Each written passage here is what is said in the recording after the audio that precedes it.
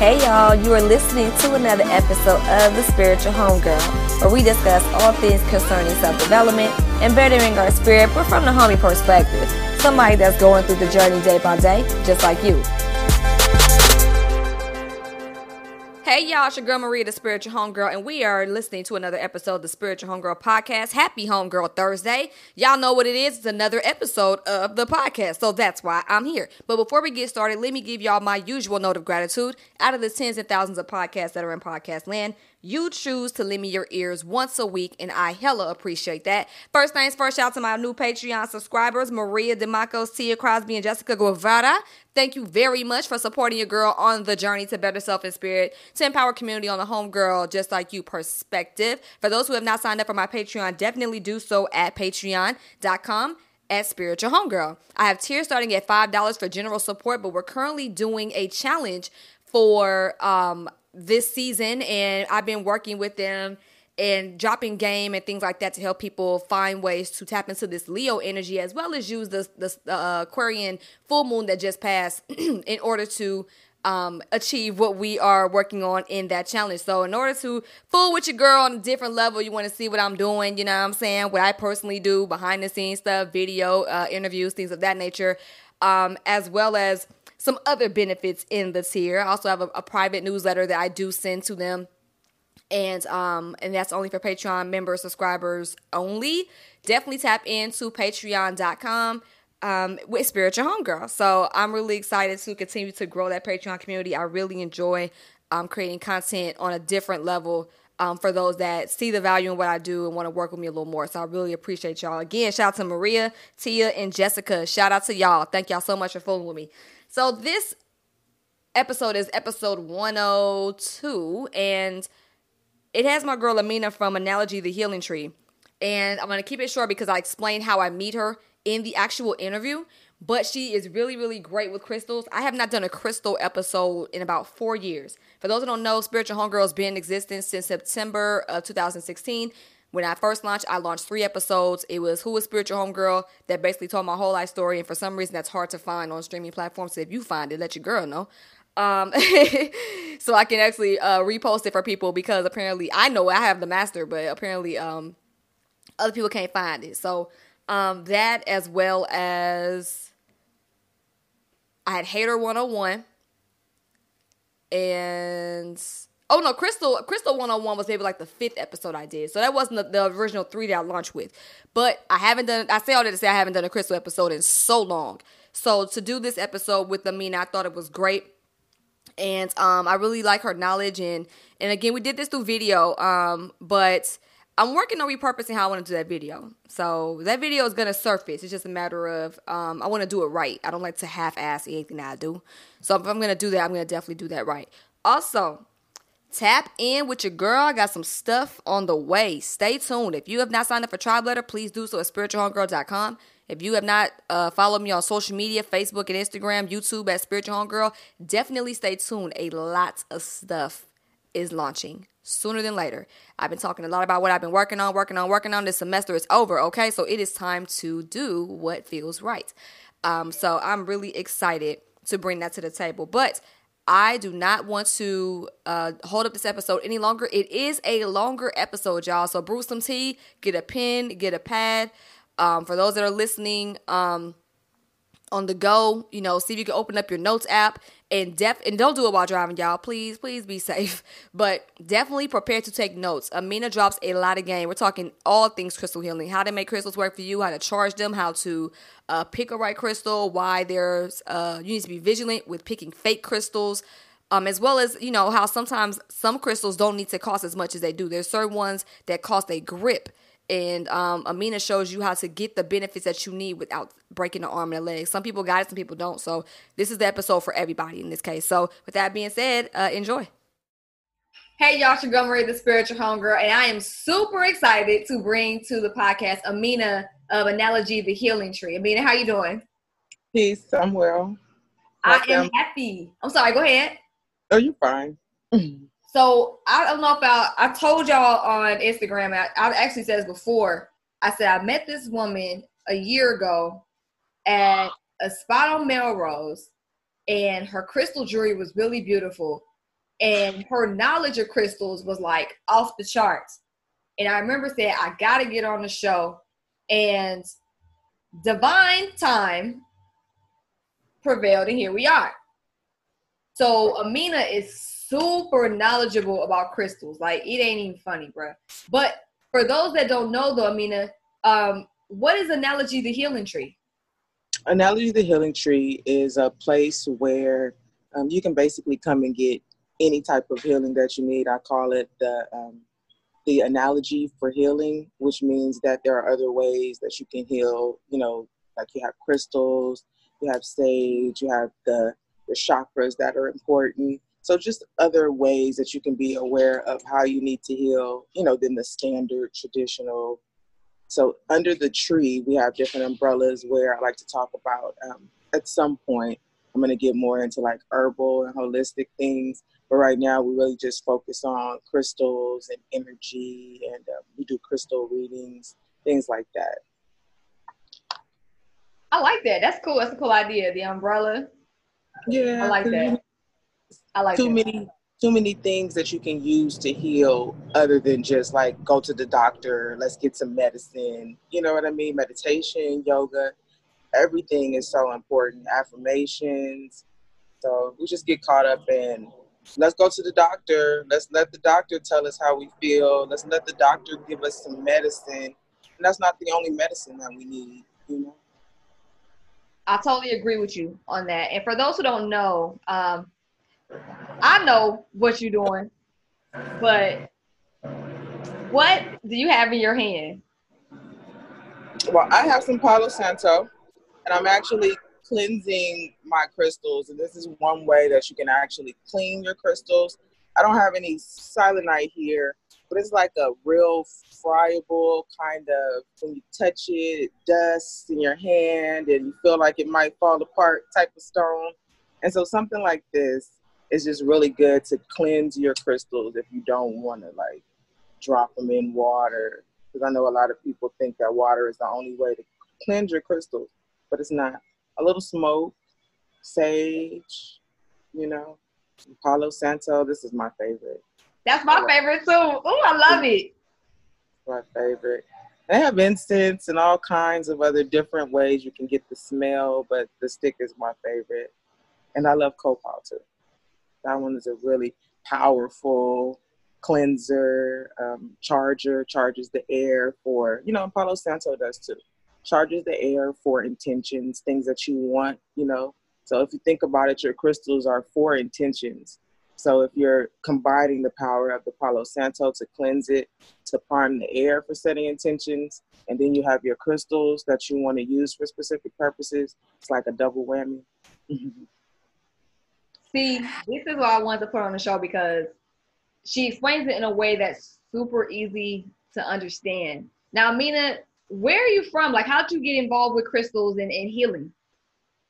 So where I'm from is back east. I was born in New York, but I was raised in the South. So I'll say that the South really wasn't where I got into crystals. I'll say California is where I really got into crystals. And I came out to California probably about, I came out here in 2011, I believe. It's been out here a really long time. But about 2010 is when I really started like dealing crystals. And I'd say about 2005 is when I really like started personally getting into them, you know, letting them help me first and seeing what things I could gain from them. Like for instance, citrine is one of my favorites. I have one on too. Like this is a really great prosperity crystal. So it's one of my favorites. And I really realized by having this around that it just created prosperity, not like wealth prosperity, but like spiritual prosperity. And it's also a self-cleansing stone. So it never really needs to be put with other crystals to get cleansed. It cleanses itself. So it's a really awesome one of my favorites. I'm really glad you brought up citrine and prosperity. And in abundance, because I think people in our society, because of where we're in a Western world and because of capitalism and things like that, people automatically think money when they think of prosperity, but it's really so much more than that. It can be prosperity of creativity or something of that nature, or just fullness. Like, so it's bigger than just money. So I'm really glad. Serious health issues and economic consequences, which we will discuss in just a moment. Now, what people kind of don't realize is that intimate partner violence can start very early. Teen dating. Sometimes those teen dating experiences, that puppy love that ends up, you think you're love sick, but it's really abuse. And 11 million women and 5 million men who have reported experiencing any type of intimate partner violence. They said they first experienced these forms of violence before the age of 18. So that's a general overview. And going back to those consequences, man, it's a lot. But for starters, from a physical standpoint, when someone is experiencing intimate partner violence, conditions, negative health conditions, or things that can negatively affect your health, are conditions affecting the heart, digestive, reproductive, muscle, bones, and nervous systems. And they usually are chronic, so they're long term.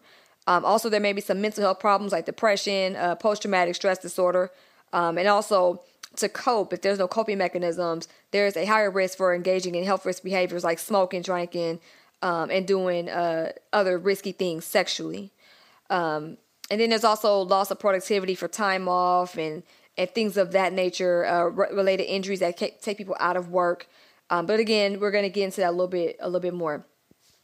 So, some more facts that I got. On average, nearly 20 people per minute are physically abused by an intimate partner in the United States. Now, in 1 year, this ends up being more than 10 million women and men. People kind of forget that men also experience intimate partner violence as well, and I don't think that's something that should be forgotten about. Now, 1 in 4 women and 1 in 9 men experience severe intimate partner physical violence, intimate partner contact sexual violence, and or, because again, these all can occur together, intimate partner stalking, and also, like, I'm trying to make sure I work this right, y'all. Bear with me. But the impacts of that can include injury, fearfulness, PTSD, contracting of sexually transmitted diseases. So basically saying that these statistics, so 25% of women and about maybe a little under 10% of men experience severe violence where it leads to those types of issues. And again, these are coming from the National Coalition Against Domestic Violence, is where the stats are coming from. Also, 1 in 3 women and 1 in 4 men have experienced some form of physical violence by an intimate partner. This also includes slapping, shoving, pushing. So they're saying not necessarily severe, but if you notice, first it was 1 in 4 and 1 in 9 women and men respectively. Now it's saying just any, like some form of physical violence is 1 in 3 women and 1 in 4 men. And that again includes slapping, shoving, pushing. And some people don't consider that domestic violence. I'm not sure why that is. I guess because it's not supposedly quote unquote severe. But I do think that those things do have the potential to have lasting impacts psychologically. Even if it is something like a slap that may not be like a long term. So I think that's kind of interesting how people approach the less severe as possibly not counting. Also, 1 in 7 women and 1 in 25 men have been injured by an intimate partner. 1 in 7 women and 1 in 18 men have been stalked by an intimate partner during their lifetime to the point where they felt very fearful or believed that they or someone close to them would be harmed or killed. Women between the ages of 18 and 24 are most commonly abused by an intimate partner. Domestic victimization is related to a higher rate of depression and suicidal behavior. And unfortunately, only 34% of people who are injured by intimate partners receive medical care for their injuries. Now, this is another trigger warning, y'all. We're dealing with rape and statistics of that. 1 in 5 women and 1 in 71 men in the United States have been raped in their lifetime. And almost half of female and male victims, and these numbers were not too far apart. 46.7% women are female, and 44.9% male victims of rape in the United States were raped by an acquaintance. And of these percentages, 45.4% of female rape victims and 29% of male rape victims were actually raped by an intimate partner. Stalking, 19.3 million women and 5.1 million men in the United States have been stalked in their lifetime. I have been one of those women. I'll tell y'all a quick story. So when I was a freshman in college, Facebook had Facebook was kind of like new and things like that. And Facebook was kind of like nobody was really on Facebook like that. Like all the little apps and stuff wasn't really on there. And I remember there was a guy that would like watch me on campus, but he would never like talk to me. He would never like say hello. Now, granted, I never dated him, and he was just kind of weird to me because it's not. And for that, I never would. But he would see me on campus, see me walking around, would never go out of his way to say hello, never make himself seen. And he would hit me up on my Facebook and say, "You look beautiful going to class, Maria." And I was like, whoa, okay. Like, so this man knows my whereabouts. And then maybe a couple of weeks later, I was getting these weird knocks on my door. I lived in a dorm suite with another girl, but she was out of town visiting family. And I remember I would get these knocks on my door and nobody be at the door. I thought that was kind of odd. And people kind of kept playing with my door, and I didn't like that at all. And the messages continued for another couple of weeks. I started to freak out at that point. I started switching my routine, started telling my friends, "Hey, can you walk me to class?" Things like that, because it was weird. Now, I knew who he was, but it was just, I still didn't feel safe. I was kind of like, I can never find him, but he can find me. Strange. So one night, I'm by myself, and it's late at night, maybe like 10, and I was in the mood to go out, and somebody kept knocking on my door again. I'm mad because I know I don't know who it is. I'm thinking it's that guy. I don't know. But I closed the door and I hear something jiggle. Because I had a lock that, we all had a lock that if you play with it enough, maybe the top lock, you could probably get it loose. And I felt something jiggling. And I realized this motherfucker on the other side of the door is trying to get into my dorm suite. So my first instinct was, oh shit, I don't know what's finna happen. Because there's only one way in, one way out, but it was a relatively populous dorm suite, so I really wasn't sure like how that was gonna work in terms of him getting out and things like that. And then suddenly my emotions turned to like rage, because I had a really bad temper at the time. So at first it went from, oh shit, this person's trying to get in, I don't know who this is, to I'm going to kill this motherfucker on the other side of the door. Like, that's really how I felt. I was really angry and I was upset at the audacity of somebody trying to enter my space, and you playing with my living arrangements. Like, this is where I live, it's where I lay my head, and you playing with me and I don't like being played with. So I think, and against my better judgment, and maybe I would have did the same thing now. I don't know. Because I feel like now the law says if it's imminent danger, you do what you got to do. But I grabbed a big butcher knife, and I'm like, yo, like this person is trying to pick the lock, so I'm just gonna open the door and get the stabbing. That was the intention. So when they pick the lock and I see it click, I open the door and I see somebody run. So I said, wow. So, man, it was weird. It was weird. Wait, no. That's the second time. The second time is when that happened. I apologize. Let me go back.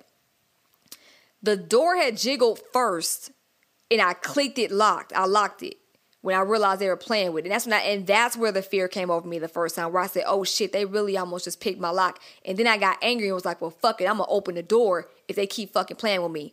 And that's where the safety piece came in, because it was like, damn, you probably wouldn't have done that if you wasn't so pissed off. Because it's one thing to defend somebody coming in your house. It's another thing to open the door and get ready to slice and dice somebody that's trying to get in your house. It's a difference. I'm sorry. I just want to make sure I clear that up. It's a very, I ain't going to say it's touchy, but it's just like, I just remember being so mad when that shit happened. And I didn't stay at my place for like a week. Like, I remember having somebody come with me to go get clothes, and I was at one of the homies' houses like, nope, I can't do that. And it stopped, which is kind of weird. But yeah, that's stalking. Now, another trigger warning is homicide. This also is close to home. 72% of all murder-suicides involve an intimate partner. 94% of these murder-suicides are female. I had a relative that was murdered by her husband. She was trying to leave. She was ready to divorce. And he, I guess, invited her to, like, link up with him and maybe they could talk or in amicably. I don't know what the premise was with him, but I do know that my relative went to the place alive and she was gone. Or was not alive by the time it was all said and done. And I'm going to, if that's okay with y'all, I'm going to more than likely reference the situation when it comes to abuse and signs and things of that nature, because the dude that her husband, her ex-husband, or the estranged husband, he was really trying to play this shit on some bullshit in terms of trying to villainize my relative who ended up being a victim of his ways. And I think that's kind of interesting how that shit works when it comes to abusers, because abusers never realize they're fucking abusers or they're in denial. So yeah, I told y'all this episode is we're just laying this shit all the way down. So again, y'all, bear with me. Children and domestic violence. 1 in 15 children are exposed to intimate partner violence each year, and 90% of these children are eyewitnesses to this violence, which is very unfortunate, because we know when you're children, a lot of your first examples of how to do things, are done when you're children. So when you see an example like that, sometimes abuse is all a child knows, and that reflects in how they deal with other people, and that reflects in how they deal with other people as an adult, which is very unfortunate. If they're not able to get the help or resources to get that healed. So in terms of the economic impact, like I mentioned earlier, victims of intimate partner violence, they lose a total of 8 million days of paid work every year. Between 21 and 60% of victims of intimate partner violence lose their jobs due to reasons stemming from the abuse. So if you need a mental health day, or if you're recovering from injuries, or if you're scared for your life and you don't want to go to your workplace because they may know where you work, they lose their job. 21 to 60% of victims of intimate partner violence lose their job because of that, which is foul. It kind of makes me wonder, like, the flaws in the system is just so they're not enough. It's not enough to protect people that are going through this. Physical, mental impacts of intimate partner violence. Women abused by their intimate partners are more vulnerable to contracting HIV or other STIs due to forced intercourse or prolonged exposure to stress. Also, studies suggest that there is a relationship between intimate partner violence and depression and suicidal behavior. Physical, mental, sexual, and reproductive health effects have been linked with intimate partner violence, including adolescent pregnancy, unintended pregnancy in general, miscarriage, stillbirth, intrauterine hemorrhage, nutritional deficiency, abdominal pain, and other gastrointestinal problems, neurological disorders, chronic pain, disability, anxiety, and post-traumatic stress disorder, as well as non-communicable diseases such as hypertension, cancer, and cardiovascular diseases. Victims of domestic violence are also at higher risk for developing addictions to alcohol, tobacco, and drugs. That was something similar, like we went over with the CDC stats. So there's many definitions I learned when it comes to domestic violence and intimate partner violence. I thought it was interesting because the CDC referred to it as intimate partner violence, and then the National Coalition Against Domestic Violence said, hey, it's domestic violence. So their definition of domestic violence is the willful intimidation, physical assault, battery, sexual assault, and or other abusive behavior as part of a systematic pattern of control and power perpetrated by one intimate partner against another. It includes physical violence, sexual violence, threats, and emotional abuse. The frequency and severity of domestic violence can vary dramatically. So they're saying, look, it's a system of harmful behaviors that affect the body, or it affects you sexually, threats, or emotionally. And like they said with the CDC, they were in agreement by saying that the frequency and severity varies dramatically. Now in California, because I am in California, I live in California, 32.9% of California women and 27.3% of California men experience intimate partner physical violence, intimate partner sexual violence, and or intimate partner stalking in their lifetimes. Now, I've been talking about firearms over the past couple of weeks, if you guys have been following my Instagram. And one thing I did notice when I was taking my test and when I was doing my background check and things of that nature is that if you get something that's involving domestic violence, there is no owning a firearm. And if you have a firearm and you have a DV situation, domestic violence situation, you don't own that firearm no more. Let me get more specific. So domestic violence, dating violence, and stalker misdemeanors, those who have any of those, they're prohibited from possessing firearms in California. Now, if you have a temporary or final protective order on you, including dating partners, prohibited from possessing firearms. Not those that's petitioning, but the respondents, the person that they're putting it on. And then even if you got the gun, if you mess around and you got a misdemeanor for dating violence, domestic violence, stalking, or you had a restraining order on you, whether it was temporary or final, even if you got a gun, you got to give it up. So I thought that was interesting. I actually think that's very good in California. I pray that it's actually enforced. And then also in California, background check, even if you may have had like a restraining order back in the day and it's on your record still and you know, you apply, you still not going to get the gun because your background check not going to clear.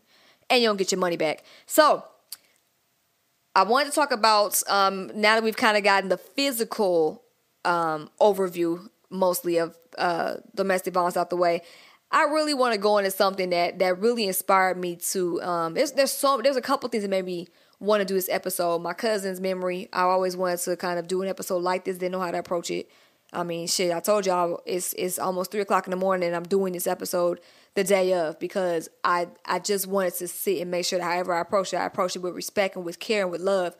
But I also want to talk about how psychological abuse is really a silent problem.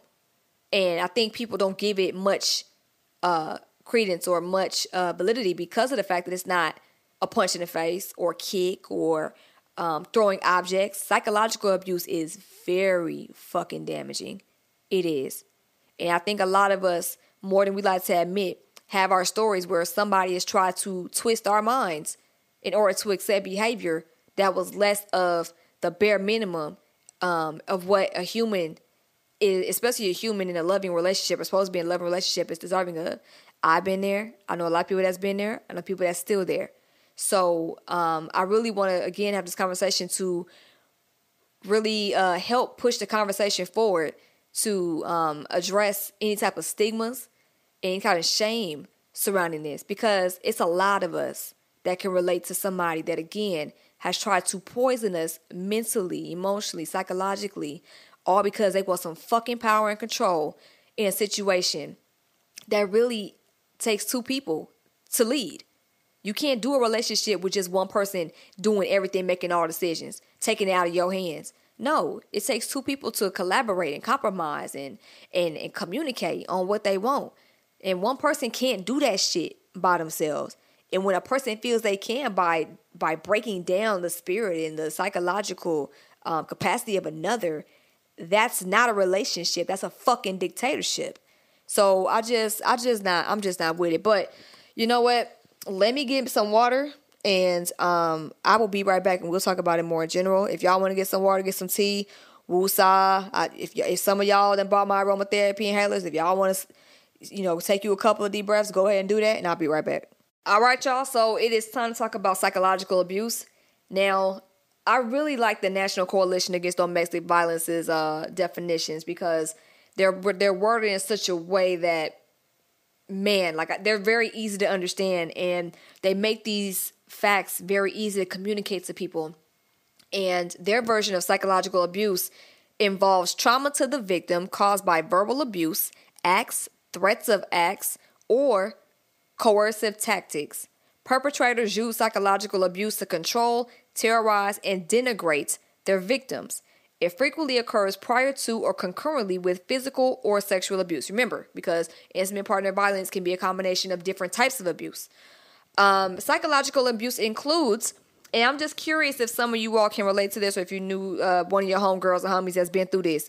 Humiliating the victim, controlling what a victim can or cannot do, withholding information from the victim, deliberately doing something to make the victim feel diminished or embarrassed, isolating the victim from friends and or family, denying the victim access to money or other basic resources, stalking, demeaning the victim in public or in private, undermining the victim's confidence and or sense of self-worth, and convincing the victim she or he is crazy. Now, I would like to break it down a little further for those that are trying to figure out if this is what it is. Now, I can only tell you from my personal experience and from the experience that I've witnessed firsthand. But when I say firsthand, I mean witness of others firsthand. So I can only speak on my experience and the shit that I was able to see. But the way I seen the victim was humiliating the victim. And I'm going to go over all the examples I've seen, because unfortunately I've seen all of them in some way, shape, or form. But humiliating the victim can come off where if you know a woman or a man is insecure about something, you constantly pick on that in order to keep their confidence down. If a woman, in what I saw, if a woman was concerned about her weight, the partner knew that the woman was insecure about her weight, they would constantly say, you look fat. You're so fat. Why don't you lose a couple of pounds? I mean, nobody's going to want you if you're, like, I don't know where you think you're going. Like, I'm the only one that wants you this way. But you're fat. Like, do I look fat in this? Yeah, you do, actually. Stuff like that. Knowing that the woman was insecure and she would cry and he would say, but I still love you though. I mean, nobody gonna love you but me. Nobody wants a fat girl. And I was like, wow, like you're a dick. But that was one. Controlling. And when I say humiliating the victim, that basically is saying like, they did it in front of me and other people. That's humiliation. You know your woman is insecure about something. She's told you in confidence. You publicly tell her that she's fat, knowing that's going to hurt her feelings. Then you follow it up and say that you love her that way, even though you just pointed out something she's insecure about. And you said nobody else is going to want her because of the very thing she's insecure about that you made her feel even lower about. So that's a very interesting example of humiliating the victim. Now, controlling what the victim can or cannot do. I have seen situations where a man and woman. I remember, and this is going to sound, some of y'all going to be like, shit. I'm going to tell your ass, shit. Because I do think it counts. But one thing I think that's interesting that has the potential to lead to psychological abuse is the dictation on what a grown-ass person can do. And I know y'all going to disagree with me, and y'all can. But I don't understand how you could tell me otherwise on this. And I say that respectfully, and I say that with love. But the thing that I think that kind of resembles this is when y'all dictate. When I say y'all, shit, let me say we, because I did this once myself, and I've had this done to me years ago. When we try to dictate who our ex or who we can talk to or who our partner can talk to, don't talk to no more exes. You can't talk to them no more. We're together. You can't talk to them no more. And unless that person already didn't talk to their ex, I do think that's a form of control. That's that insecure shit. It is. And I know some of y'all gonna be like, bitch, fuck you. And I don't care. You can say that. That's fine. I'm completely cool with that. Because I already know that's coming from an insecure place. That's coming from a woman who told her partner years ago, you better not talk to that bitch again. I'm telling you, to me, I think that's a form of psychological control. If he goes along with it and he didn't want to, that's abuse. If he doing something because he want to make you happy and he really don't want to do it, that shit is abuse, dog. Just like if you having sex with your man and you really don't want to do it, he want to do it, and he's coercing you to do it, and he's kind of like taking it from you. Taking it, y'all know how that go. When a man want to take it from you, that's abuse. And I know sometimes we get into this old school way of thinking of being like, oh, well, a man gonna do what a man do, and if he don't get it from somewhere, he gonna get it from somebody else. If that's what it takes to get your drawers down, to have sex when you don't want to, that's abuse. Dictate who your partner can and cannot talk to against their will, that's abuse. It may not be whooping ass, but it's still abuse. Withholding information from the victim, that's another thing. You know somebody gives a fuck about you and what you're doing, and you purposely playing mind games with them because you want to fucking be funny. Hey, what's going on? Why you want to know? Where you going? Out. Okay, like where? I mean, why you want to know? Like being difficult on purpose, like the mind games and shit. Like, no, if people are genuinely just asking a common question and all of a sudden you start withholding information and acting real secretive and shit, to me, that's also psychological abuse. That shit is playing games. Don't nobody got time for that shit. Just say, hey, I don't feel like telling you where the fuck I'm going. Or just tell them where you're going if it ain't that serious. Like, I don't know. It's just, I don't know, man. People just kind of like to play games, and it's a control thing. And we'll get into that a little later too, because sometimes people just would do anything for the sake of having some form of control, even if it's a roach-sized portion of crumb control. Deliberately doing something to make the victim feel diminished or embarrassed. That's the same thing as the fat humiliation. That man calling her fat. So that's the same thing we just mentioned. Isolating the victim from friends and or family. I'm going to give y'all one good line I've heard from a motherfucker that did this. Don't tell your family or friends about what we go through because I don't want nobody in my business. And the gag is, the reason why people say that shit is because they know that if your family and friends found out how fucked up you was treating whoever you was with, they wouldn't want them with your ass. So that's why people do that. Sometimes people don't want their business being out. And I understand, I'm a very private person. So I respect not wanting your business out. But when it comes to somebody being mistreated and then you lie and say, oh, well, I mean, don't tell our business when I'm mistreating you because then people going to see I'm an abuser and I can't have that. Because usually abusers is cool with everybody else. They just treat their partners like shit, which ain't cool either. But we'll get into that later on. But that's a really good red flag I've learned firsthand from a motherfucker who would be playing psychological games and things of that nature. Mind games are not sexy. I always tell people, like, you play games with me, I'll flip the table over. I don't give a fuck. I'll leave. I'm not finna, I don't do tests. I don't do none of that. If you got to play games with me and you got to test me without just asking me directly and accepting the face value, honesty, and transparency you get, then you ain't really deserving of the shit no way. But again, I digress. Another version of psychological abuse. Oh, it's another one here. And I see that we kind of talk about this on Twitter a lot as a collective. But denying the victim access to money or other basic resources. And I think sometimes people joke about this shit and it's not funny. It's not. Like withholding assistance because people want sex. I think that's very lame. And I think that's also a form of psychological abuse. Dangling money and resources, knowing that somebody is financially hard up, you dangle it over their head like a carrot, knowing that they need that money. So you're saying, hey, if you do this, then I'll give you this, knowing that you really don't have any intentions on doing that for them. Or you keep pushing the goalpost back and saying, okay, well, you did that. Well, do some more stuff and I'll give you this money. And usually that stuff is at the cost of their dignity and respect. Or just flat out saying, no, I have this stuff. I could help you. I just don't want to help you because I just don't. And I think, and I know some people say, oh, well, that's boundary setting. Yeah, that's true. But I think the intent of how you decide to deny somebody assistance is what really determines if it's abuse or not. Now, if you're saying, hey, I ain't got it like that. I got $40, but I'm behind on bills. I got gas. I really don't have it. That's one thing. But if you have money and you see this person struggling, or you promise them something and you don't give it to them, knowing that you promised them that money, knowing that there was already some type of understanding. Or you just say shit like, oh, well, I would have gave that to you, but you pissed me off the other day, so I'm not going to give you that $50 to help you with your light bill. That right there creates it's almost like a dog, right? And I know some of y'all going to be like, what? I'm not saying that people are dogs or animals. But what I'm saying is it's that training aspect that abusers do when it comes to how they withhold shit. They think that because they have the treats, in this case the money, they dictate how you act. And if you remember about training dogs, dogs will do things based on treats, and after a certain amount of treats, their ass is trained. You ain't even got to give them no incentive. They just do it. And I think that's how abusers think when it comes to withholding money and resources. After a while, they know she gonna do what I want her to do, or he gonna do what I want him to do to get this money or to get these resources. So she gonna tighten up, he gonna tighten up after a while, and in order to get this, they're gonna change their behavior to do what the fuck I want to do.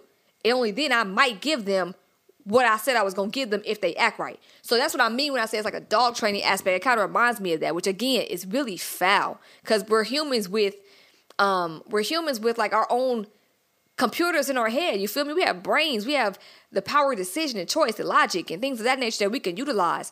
And then somebody's going to manipulate that for the sake of some motherfucking power. It's lame. Also, what else we got here? Stalking. That's a given. All this attention. Somebody tell you leave them alone. You keep calling their ass over and over. I done seen stories on Twitter where people done called folks 200 times. That's stalking. When somebody tells you to leave them a fuck alone and you keep going around and you bothering them, man, I know a situation somebody showed us to somebody's house. All because they didn't want to talk. And instead of actually letting things breathe, and they probably could have been cool, since that person showed up to that person's house, they done ruined the relationship for good because they out of bounds. All because they couldn't just accept a leave me alone. They was like, well, fuck it, I'm going to go to the house. That's the worst thing. That's stalking. That's unwanted attention, unwarranted attention. Another way is undermining the victim's confidence and or sense of self-worth. Again, you ain't going to find nobody better than me. You ain't going to find nobody that's going to love you like me. Ain't nobody going to love you, bitch. Nobody wants you. Like, that's undermining the confidence and the self-worth. Or, you ain't deserving of this. You ain't deserving of a person like me. An abuser will be quick to motherfucking tell you what you ain't deserving of, huh? Like they a prize. You don't deserve me. Many people want to be with me. Many men want me. Many women want me. I ain't got to be with you. I'm doing you a favor. That kind of stuff. Which will have you second guessing what you bring to the table. Like you ain't a good person. Like you're not a good partner. Like you're not worthy of the love you deserve. That's another way. And another, oh man, this one here. Convincing the victim that he or she is crazy. And this always seems to fucking happen when you try to hold their ass accountable, huh? Man, crazy how that works. The irony in that. Imagine you trying to hold somebody accountable, then they want to be like, you're crazy. Yeah, I'm crazy for putting up with this shit, huh? Good thing I don't have to. If I understand that. Now, unfortunately, some people that are being abused, they don't quite have that figured out yet. And I pray that they get to a point that they can. And I understand that based on the severity, it can be very dangerous to make moves. But we'll get to that a little later. Because again, like I said, the spiritual community collectively does a very shitty ass job with addressing that. But again, we'll get to that in a moment. So, going back to psychological abuse, it also increases the trauma of physical and sexual abuse.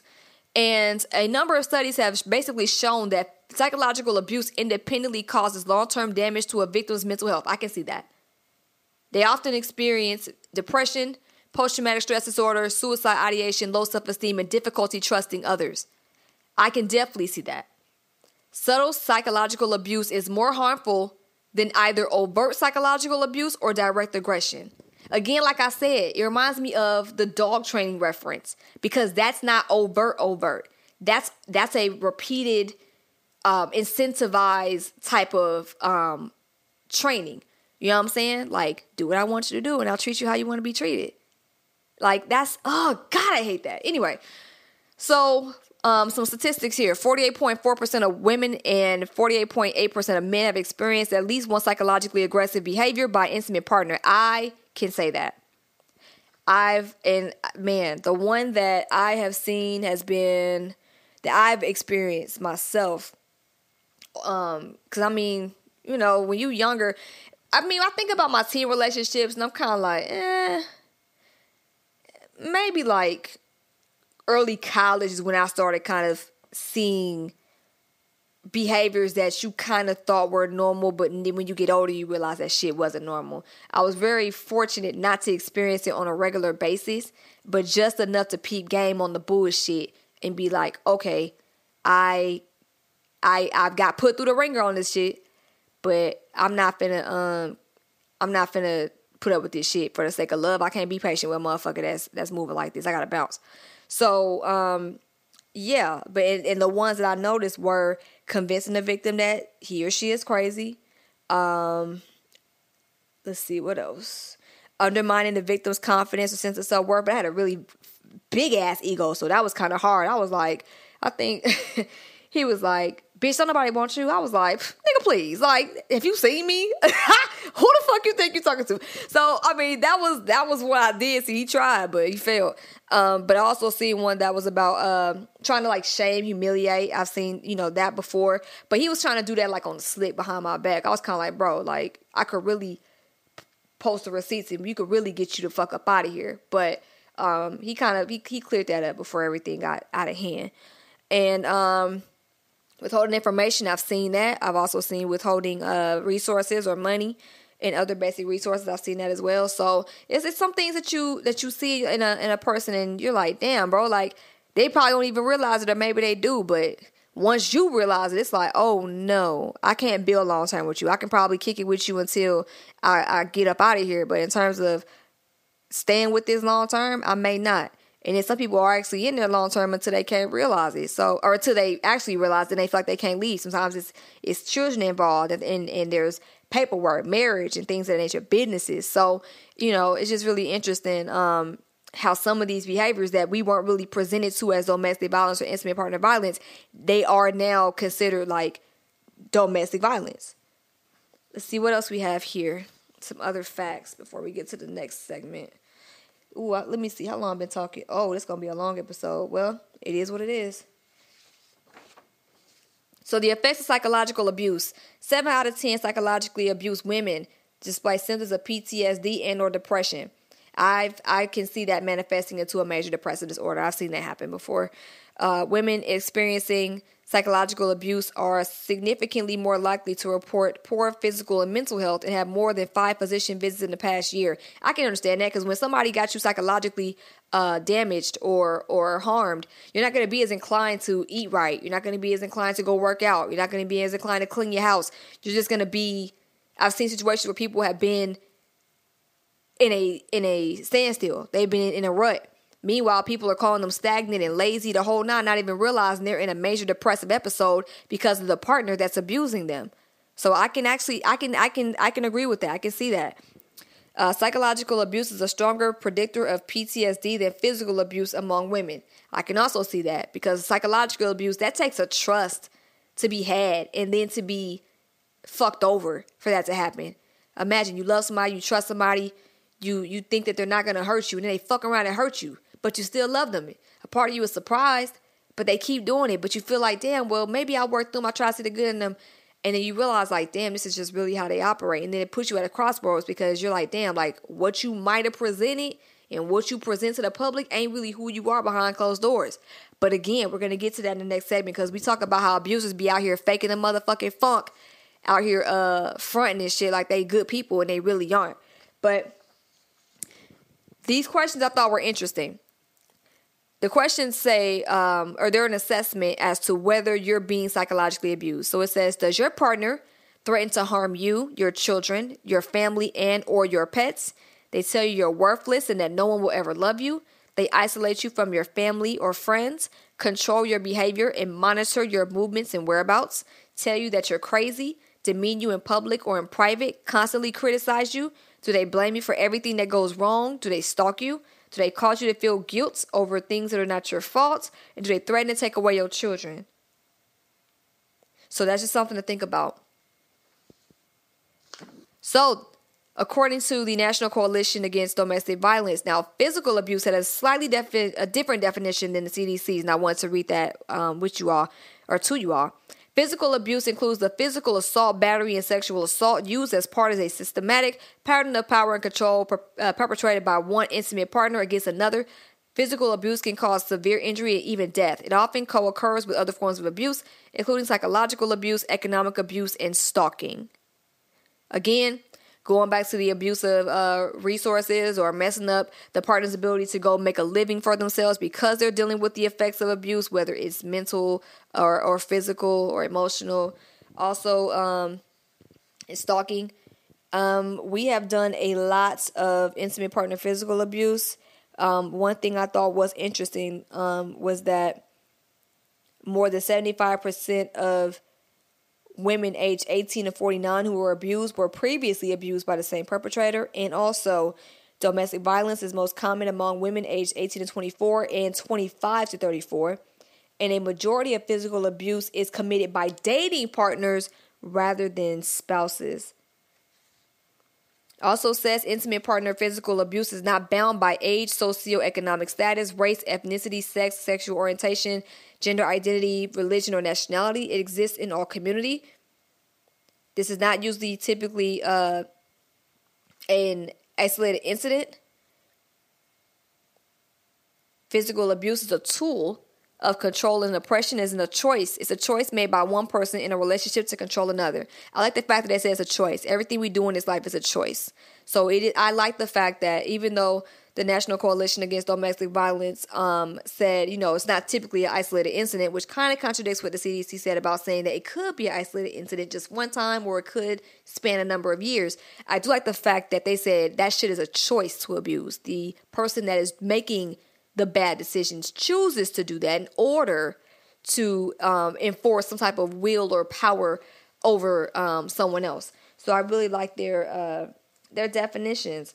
Let's see, is there anything else here about? No? Okay. All right. Some other information about men. Because I think people act like men can't be domestically abused too. And I've definitely seen a couple of dudes get socked by they partners, they women partners. And their male partners too. I've seen it on either side of the spectrum. I've seen it happen with women on either side too. So this isn't a straight problem. It's not a gay problem. It's not a black problem, a brown problem, Asian, white problem. It's none of those. Indian problem. It's none of those. It's a problem. Period. Every community, every ethnicity, every nationality, every religion, everybody got somebody that's out here fucking up like that, which is not cool. But I just don't want people to feel like that, it's a particular community problem, because it's not.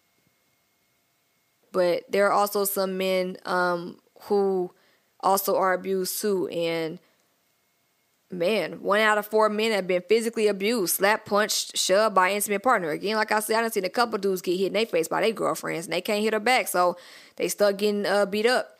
I've seen that before. 1 in 7 men have been severely physically abused, hit with a fist or hard object, kicked, slammed against something, choked, burned by an intimate partner at some point in their lifetime. I've seen that before. Dude almost got hit by a car by his girl. He jumped out the way. I've also seen a guy, anyway, I don't want to traumatize nobody. Anyway, let me not.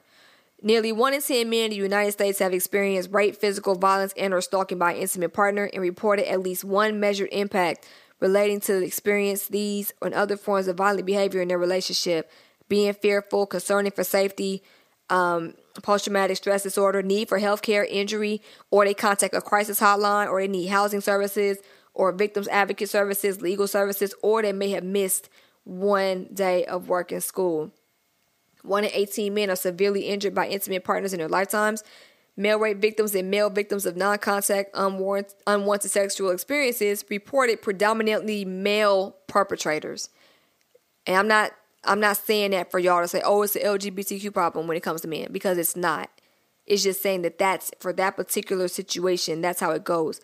Again, nearly half of stalking victimizations against male were also perpetrated by males. But remember, that's nearly half. So the other half is probably by either women or people that don't identify. So I just, again, say these stats to also say, like, please do your best to refrain from generalizing this issue, because it's a widespread problem. Perpetrators of other forms of violence against males are mostly females. So, let's see, 48.8% of men have experienced at least one psychologically aggressive behavior, like being kept track of by, like, demanding to know his whereabouts, or insulted or humiliated or felt threatened by partner's actions by an intimate partner in their lifetime. Or 4 in 10 men have experienced at least one form of coercive control. So basically, like we mentioned before, their partner trying to isolate them from family or friends, manipulation, blackmail, deprivation of liberty, threats, economic control, and exploitation by an intimate partner in their lifetime. 4 out of 10, I was a tiny bit surprised, but the more I kind of sit with this info, the more I think, no, that's not surprising at all. Because like I said, when you have something as simple as trying to dictate who people talk to against the other person's will, that's already a form of coercive behavior. So, yeah, it's just been kind of interesting. I've been sitting with this stuff a lot since I had it. So it's just, man, this is, it's a lot. Okay, so that is the statistics. And we got the signs.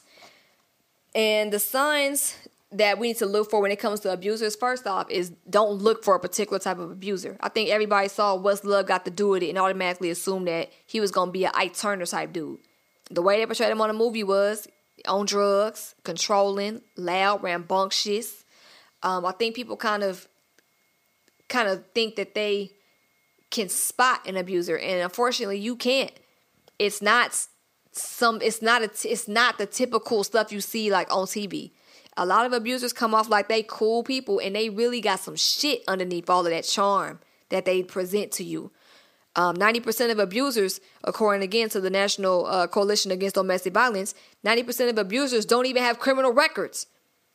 And abusers are generally law-abiding outside the home, so they know they can sit there and fuck up at home, or they gonna try to fuck up at home, but they wouldn't dare do that shit outside because they fucking know better, which is unfortunate. Because again, to abuse someone is a choice. So they choose to sit there and show somebody a different side to create this false ass narrative that they good people, and then choose to contradict that knowingly in their own household. Now, even though there ain't like a particular personality type, there are some traits to look for. So, some traits to look for in an abuser.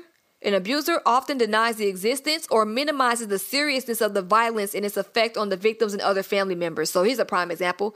If you crying your eyes out and you're saying, you hurt me, I can't believe you would do that to me, you hurt my feelings, I felt disrespected, I felt devalued, and they try to laugh it off, or you so sensitive, you sensitive. No, bitch, I'm hurt. Like, the fuck is wrong with you? That's one way to tell that somebody may have an abusive personality. Also, they objectify the victim and see them as their property or sexual objects. I mean, that's self-explanatory. An abuser has low self-esteem and feels powerless and ineffective in the world. They may appear successful, but they may feel inadequate. And that's why they always want to jump on you. And when I say jump on you, it could be either physically or it can be emotionally. However it is. They don't have no power in no other place, so they get it from you because that's the only time they feel like they got some shit going for them. It's unfortunate. It's fucked up, again, because it's a choice. An abuser externalizes the causes of their behavior. They blame their violence on circumstances like stress, or they try to flip it on you like as if it's your fault, which is even worse. Because, I mean, you make me do that. Like, no, bitch, like, you made yourself do that. You chose to do that. Don't blame it on somebody else. Or they say, oh, I was having a bad day, or they say, oh, I was faded, I was high, I was drunk, whatever. Now, this is the most dangerous trait in my opinion.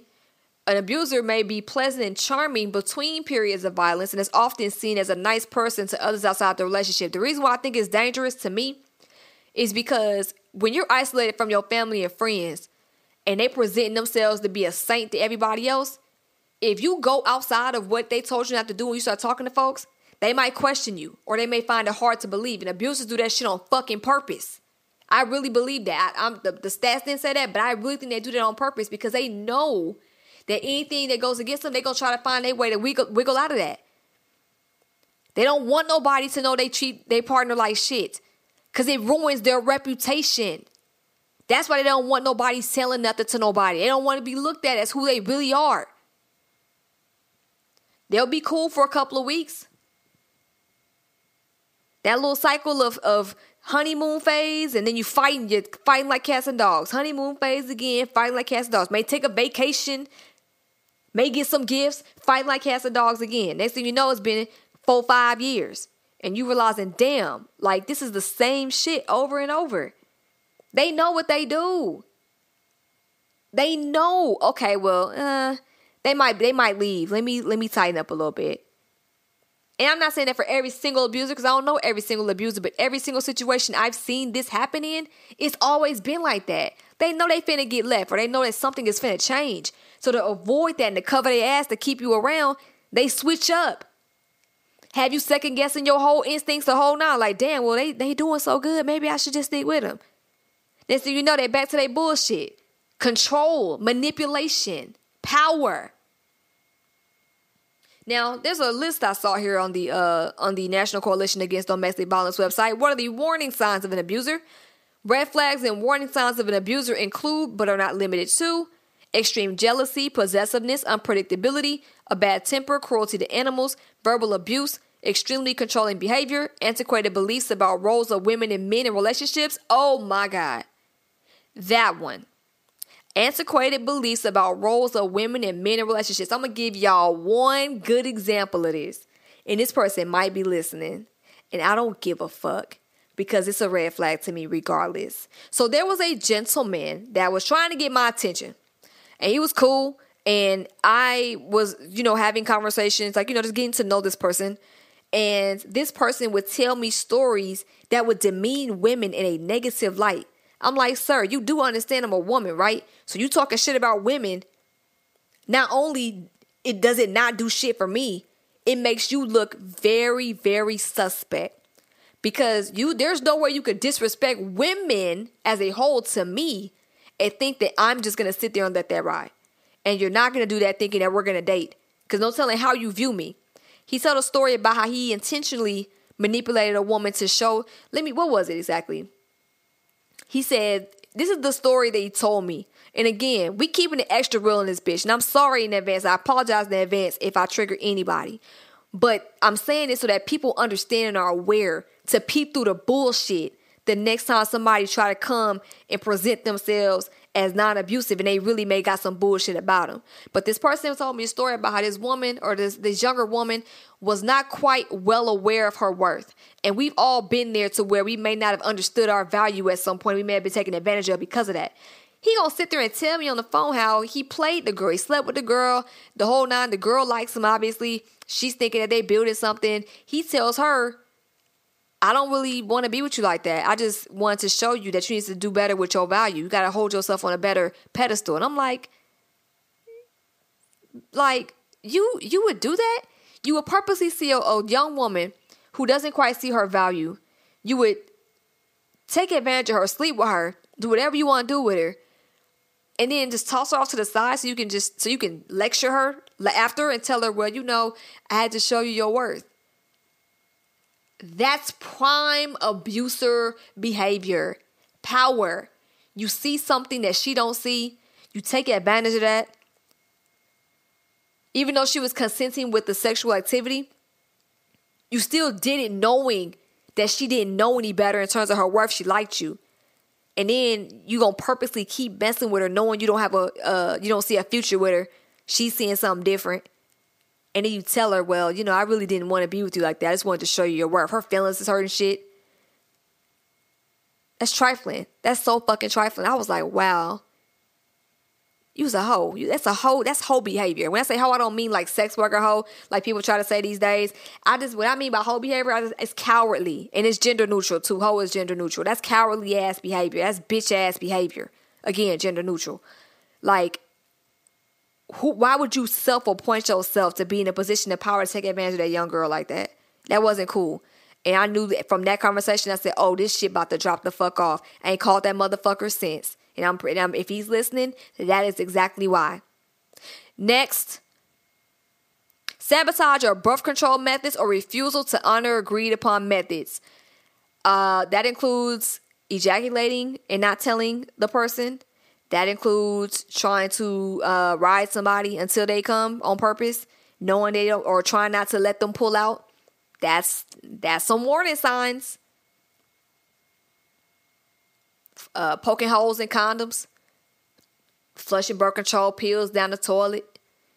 Also, taking fertility drugs, knowing these people don't want kids. Trying to get pregnant, knowing they don't want kids. That's warning signs. Because again, it's a control thing. It's a power thing.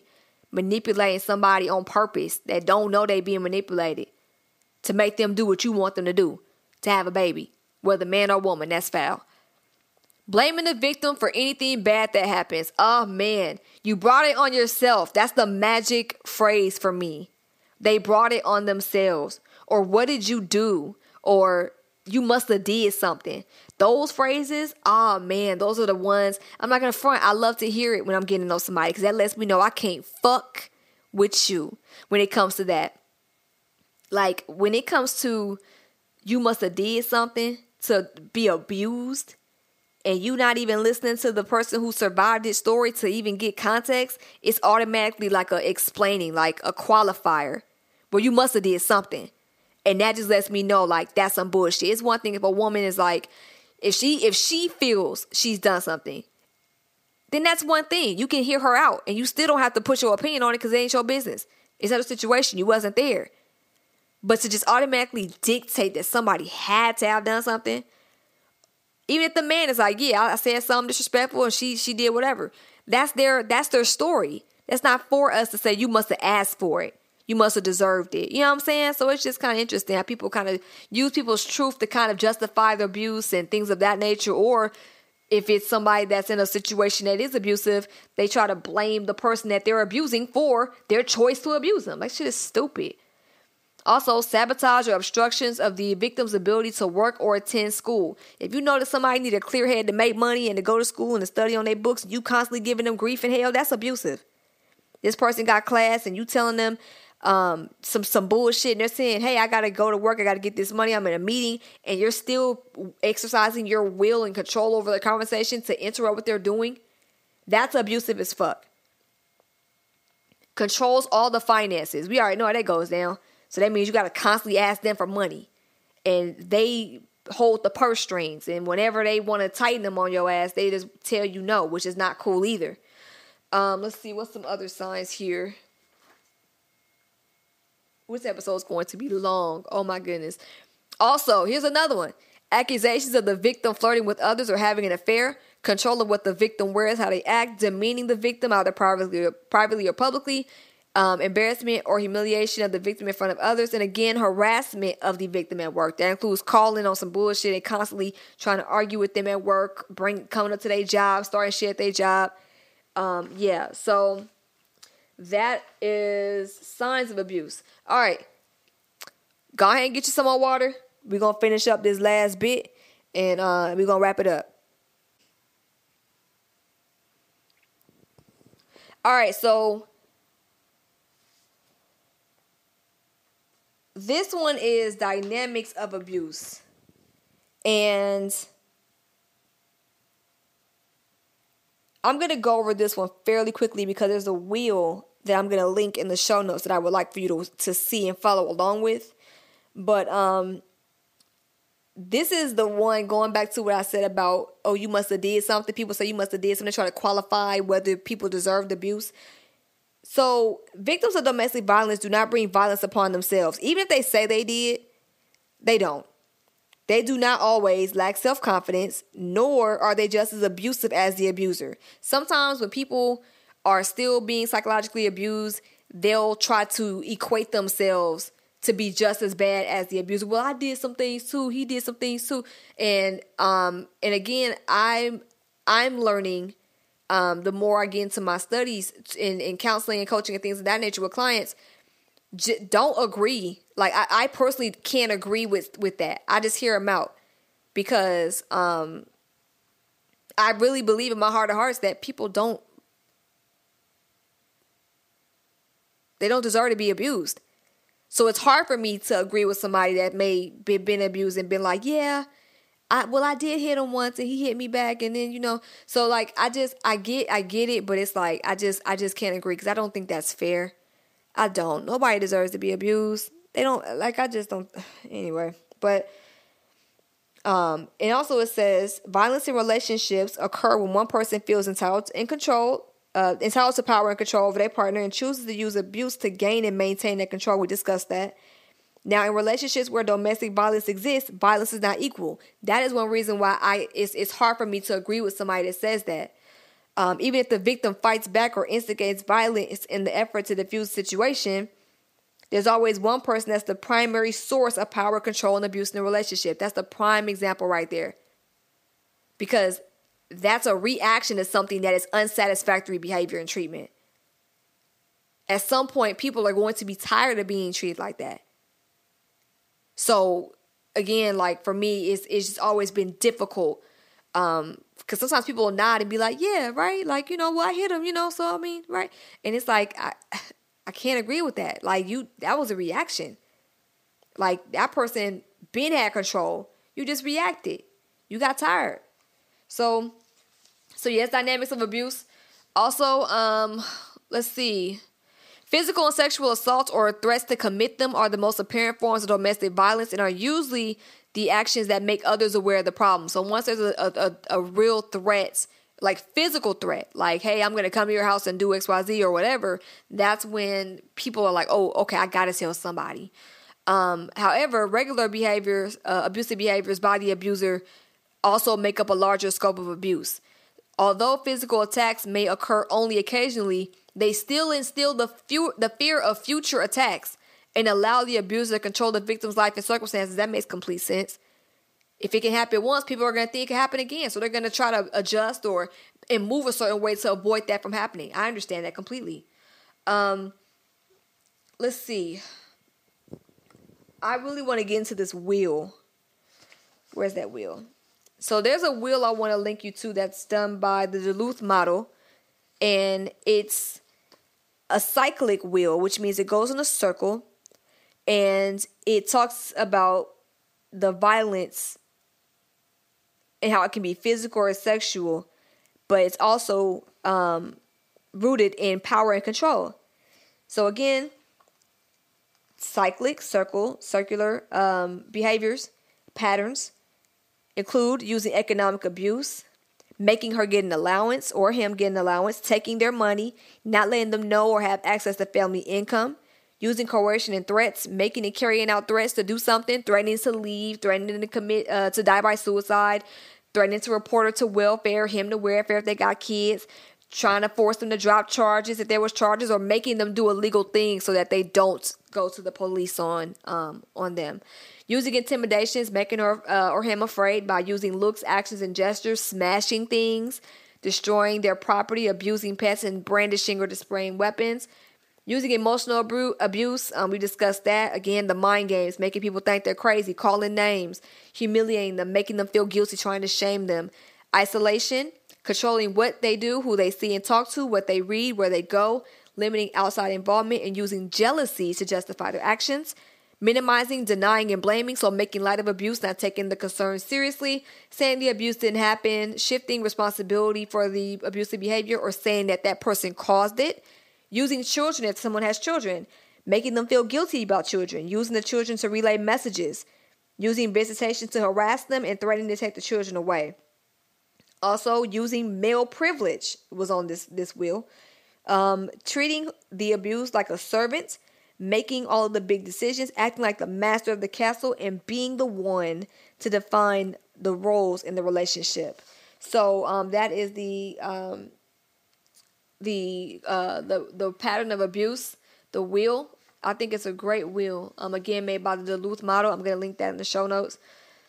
Also, let's see. Every relationship is different, y'all. It's not going to be the same thing. It's not going to be the same type of pattern. And again, abusers use numerous tactics and numerous forms of abuse to instill fear in the victim and maintain that power and control over them. And again, sometimes it happens once, sometimes it happens sporadically over a long period of time, and sometimes it happens consistently over a long period of time. It varies. And again, it's not exclusive to any type of community. So let's see what else here. The effects of domestic violence include, and this is a list that I'm going to read all the way through: feeling depressed, feeling helpless, being unaware of what services are available to help, being embarrassed of the situation, fear of judgment and stigmatization if they reveal the abuse, denying or minimizing the abuse or making excuses for the abuser.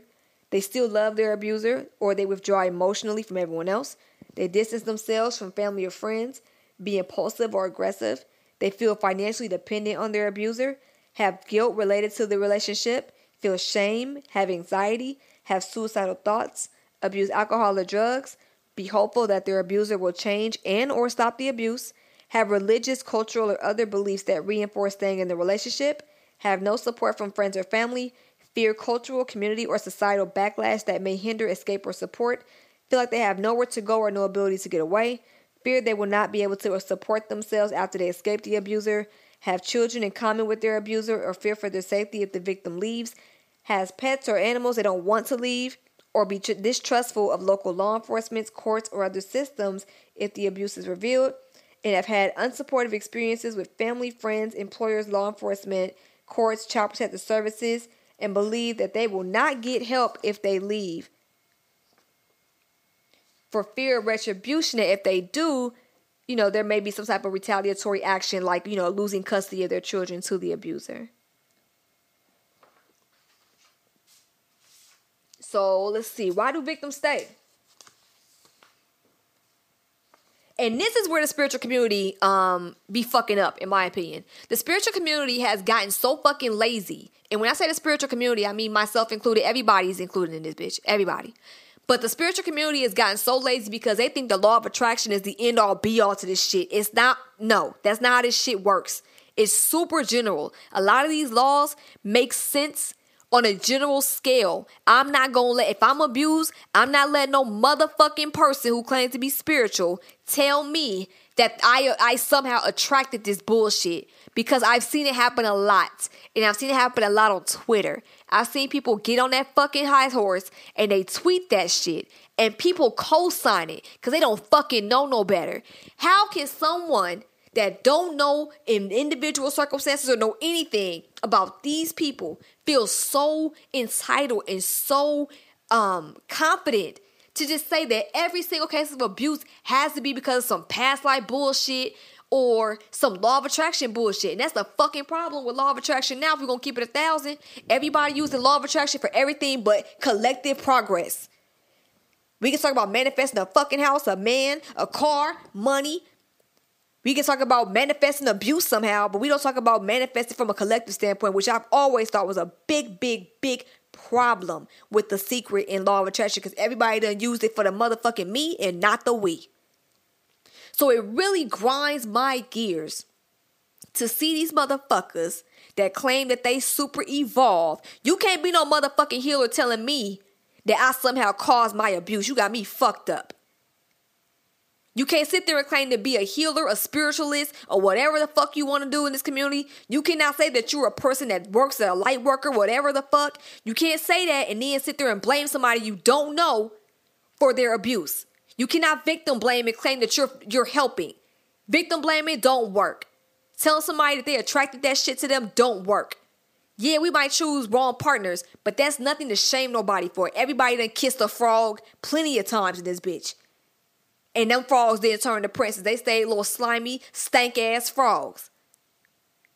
Who the fuck are we to sit there and tell another person who's coming to us for guidance that they somehow attracted and deserved abuse? And to be honest with you, that's what had me on Audrey Kitchen ass last year, a year and a half ago.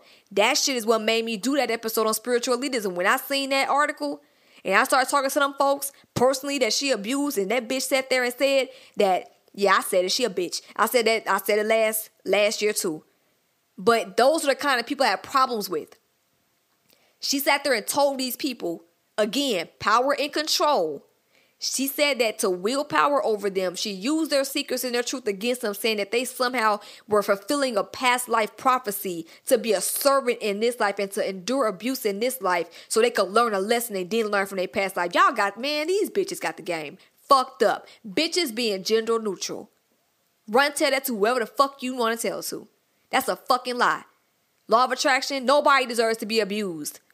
People sit there and watch The Secret and 50 million YouTube videos, think they go tell somebody what the fuck going on with abuse. It's out of line. And the reason why I'm doing this episode again, and there's many reasons why I'm doing it, but one good reason, one real good strong reason that got me up here at 3:30 in the fucking morning on Homegirl Thursday talking about this shit is because I really do not like to see people that are supposed to be helping and supposed to be a light for others sit there and make somebody feel like they're the cause of their own fucking darkness when that darkness was handed to them by somebody else. I hate that. And I want y'all to peep fucking game, because a lot of this shit out here in these spiritual streets do be game. And I don't mean game to help you. I mean running game. Chess moving pawns around on a board kind of game. And that's not a game you want to be a part of. I really want people with spiritual homegirls to understand. You get the real when you talk to me. We're going to put you on game. A lot of shit that's cool ain't really cool out here. It's only cool because a lot of people co-sign it. And that's some bullshit. If I got to be the only person that goes against the grain with law of attraction, then so be it. But I think that's some motherfucking bullshit. When I hear somebody tell me that lets me know they ass don't read a goddamn thing when it comes to the topics they talk about. They want to sit there and just put it on a cliche law of attraction. Like, the fuck? You ain't that 5 years, you goddamn. Like, you gotta, if you want to master some shit, bitch, you gotta master all levels of this shit. I don't even believe in those kind of dimensions like that. But man, We can't be so 5D to where we just forget the 3D shit that's here. Like, come on, nah. The spiritual community has to do better. And I'm never above my own advice. That's why I'm saying collectively, we, I, whatever. Because we are really leading people astray and leading people down a dark path to tell someone again that they are the cause or they're fulfilling a prophecy of some kind of abuse. What the fuck? That's abusive in itself. And motherfuckers really believe it's bullshit. It's bullshit. And especially it be from a motherfucker who you don't even know. And you probably wouldn't know if you wasn't giving them no motherfucking money for no product, services, or anything else. It's funny how this shit work. And when I say funny, I mean sad. Irony. It's irony. It's ironic as hell to have somebody who don't know you take your goddamn money and then tell your ass to take your goddamn time and attention and then want to tell you to goddamn refer back to the cabal, the secret, to let you know why the fuck you being abused by a motherfucker that chooses to be abusive. Y'all, man, get the fuck up out of here. Spiritual community got to tighten the fuck up. We ain't perfect, but goddamn, let's not goddamn be just willfully ignorant to the shit. It's okay to goddamn do some research on some shit before making a generalized statement about a group of people that may have individual, nuanced, individual circumstances. I'm gonna be even more clear. Just because you was abused, because I know people like to use, like, I feel like when it comes to abuse, and I'm gonna ruffle some feathers here, and I promise y'all, I don't give a fuck. I really don't. When I hear people that have been abused still speak on strangers' abuse from their own lens, even though they don't know that person that they're trying to speak on so authoritatively with the audacity that they have, it's the equivalent of a non-black person talking shit about black people and then being like, well, I mean, I'm black at heart, or I got black friends, or I can talk. No, you can only talk from your own experience. Your story is your story. You still are not qualified to speak on someone else's abuse. How the fuck do I look speaking on my loved ones or people that I've seen be abused as if my opinion or my processing or my understanding of it is better than theirs? They was fucking in it. The fuck? That's just something to think on.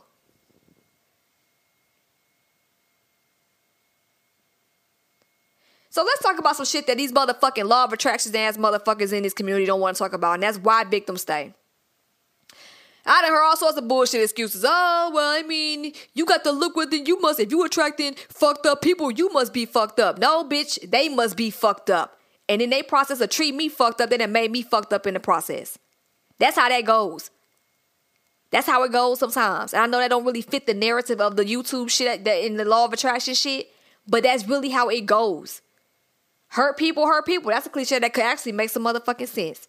If a person is not being hurt and they come across a hurt person and that hurt person starts projecting that kind of shit on them and they become hurt because that's abuse and they're becoming abused, that makes more sense if you're going to goddamn use a cliche instead of you must be fucked up to get this kind of treatment because you obviously attract what you project and there must have been something in you that attracted this shitty ass person. Like, we getting too generalized with this shit, bro. It's time to study some more before we goddamn speak on everybody else's life. Like, I'm just not with it. And even if that's your experience, that still don't qualify you to speak on somebody else's experience like you know this shit better than they do. Like, that shit get me riled up because it's just like so many people need something to hold on to and they come to so many people for help and they're getting some bullshit. That's bullshit. But let's talk about why victims stay. So the thing I like about how the Domestic Violence Coalition worded this particular sentence is because it addresses it in a way that we don't really see. We usually see, oh, well, if you're in a domestic violence situation, just leave, girl. Go get a gun and shoot his ass. Leave. Just leave. It ain't that fucking easy. Like, me personally, like, I haven't been in a situation like that. I didn't see it. Now, I ain't gonna front. Now, they had me some toxic men in my day. You know what I'm saying? Little psychological behaviors here and there, little red flags here and there. But I've seen situations third hand. And when I say third hand, I mean, like, I've witnessed it to someone that I was close to when they going through it. There is no go get a gun and shoot. It's not like that. So it's much more difficult. And the wording of this sentence is, When it comes to leaving, when it is a viable option, it is best for victims to do what they can to escape their abusers. I'm going to read it again. When it is a viable option, it is best for victims to do what they can to escape their abusers. They're basically saying, hey, we understand there may not be a good time, quote unquote, good time to leave. But when you got that option, it is best to do what you can. However, this is not the case in all situations. They say abusers repeatedly go to extremes to prevent the victim from leaving. Again, hence the use of when it's viable. In fact, leaving an abuser is the most dangerous time for a victim of domestic violence. That's why I don't like the generalizations. Again, like I said, going back to our community, it is not that fucking easy to leave from somebody that might have done some very harmful, hurtful things to you, and it has your life has you feeling like validly feeling like your life is in danger. It's easy for another person from the comfort of their phone, from the comfort of their computer, to tell somebody they don't know what to do, not knowing that it's really life or death for that person that they think they're advising. It's dangerous. Cliche advice don't work for shit like this. Shit is real. Like, you might need a qualified professional in this type of situation, type real. Not no motherfucker on the internet trying to tell you, just leave, girl. Get your power back. No, it's not that easy when it comes to extreme and severe domestic violence. Shit, all that, get your power back, that's after you can find out if it's a viable option to leave without being in a situation that harms your safety or your children's safety and things like that. People stay with folks that abuse them for so many complex reasons. That's why I say all these situations may have commonalities, but they're not the exact same. That's why I really despise the generalization of the solution for it from our perspective as spiritual people in the community and just societal reactions. Like I seen this one person was being abused by her ex, and he was terrorizing her. Literally, she was posting everything on Twitter, not because she wanted to tell their business, but in case something happened to her, it was a record of who the fuck did it. Them fucking comments was trash. A lot of them, leave, sis. Just leave, sis. Bitch, how? If this man knows where she lives and she don't feel safe and he's watching her house and he's FaceTiming and doing all this disrespectful stuff, how is she gonna leave? Y'all asses ain't there. It's easy to sit there and say from the comfort of somewhere else what somebody else should be doing. If it ain't saying to mind your business, then you really can't give no advice on no real shit if you don't know them. The best you can do is say, if you're trying to give anybody advice, and I'm talking about this outside of abuse, if you're in a comfortable situation and you good, you really can't give no advice about somebody that's going through it like that. Because you're not in it. You don't understand the severity. Even if you do, it's still going to be from your own lens.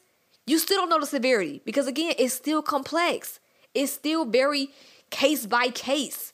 Everybody got a different circumstance. Sometimes people don't want to leave because they done seen the potential of how things can get, and they don't want to put that on their children or on pets or on their family members or none of that. You don't know how people are going to act. Also, let's see what my notes say here. It may be a situation where they feel powerless because they feel like if they leave, they may put people that they love at risk for retaliation and retribution. It gets very, very multi-layered after a certain point because 20% of homicide victims because of intimate partner violence were not the victims themselves. It was family members or people that intervened or neighbors or friends or law enforcement responders or bystanders. Also, other reasons why victims stay is because they don't have people that support them. They don't have nowhere to go. There's not a safety plan in place. Or they're scared that if they do leave and get caught, the violence is going to get worse. Or they just try to rationalize it and say, look, we're just going through a rough time right now. That's all. It's good when it's good, but when it's bad, it's terrible. That's a way of rationalizing it. Or they may not even know where they can go or where they can get support because of the fact that they may be manipulated in such a way they may not be able to access internet or be able to talk to folks to figure out what they can do. Or they may not even have access to their phone, period, to call nobody. Or access to a car or shoot. Probably like 450 crystals. This one has 450 crystals. Oh, that's the one. That's not all of the crystals. Right. That's like a quarter. That's like a sliver. Right. Like but that book got some real ones though. You cut a piece of pie out. This is a piece of the pie. Like literally, this is a piece of the pie. So get multiple books, y'all. If y'all really want to study, get multiple ones. This one has 200 in it. You know what I mean? Right. And this is way bigger, and it's only 450. So just imagine, like, you know, there's another one too, but I didn't bring it. And it's the Book of Stones. It's not by Judy Hall, but it's a really good one too, and it has a lot of different unique ones. I like to buy the ones because this has crystals in it that this one doesn't have, right? Even though they still have the same crystals. This one may talk about agate, but this one may have agate in it that's different from the agate that this one has in it. Right. You know? So, and then you just reminded me of something. We was talking about that opal. That's where I wanted to go. Don't buy no man-made opal. Them little eggs. I seen them little eggs that be translucent and all that other stuff. I was like, No, okay, you're talking about opalite. Oh, yeah. Opalite. I didn't feel good about opalite though. I can't even front. I was like, nah. It's not one of my favorites. It's kind of hard to get away from. I don't know where it came from, honestly. Me neither. It's just a what's that? My little nails are breaking. But regular opal, like I have black opal, which is really awesome because it's like black, but it has like the rainbow in it that you can see. And then there is just the Australian opal, which is really nice. And there's the Willow opals; those are nice. Mexican opals, but you can get opals for, you know, a nice price. And a real opal, not like the opalite. I don't condone opalite. Let me just say that. It don't resonate for me either. Some people swear by it and they love it, but I was just like, I'll give it away. And I gave it away and they love it. And I'm just like, well, I'm glad you like it because I know there's some stones that don't work for me where I'm like, So, but again, it's just, I couldn't verify it. I'm trying to look and see if there's even a book here. There's even one here. Oh, another reason why I really like this book, by the way, too, is for people who are beginners. It does have a little diagram in the back, like with the body, on what crystals are good for certain parts of the body.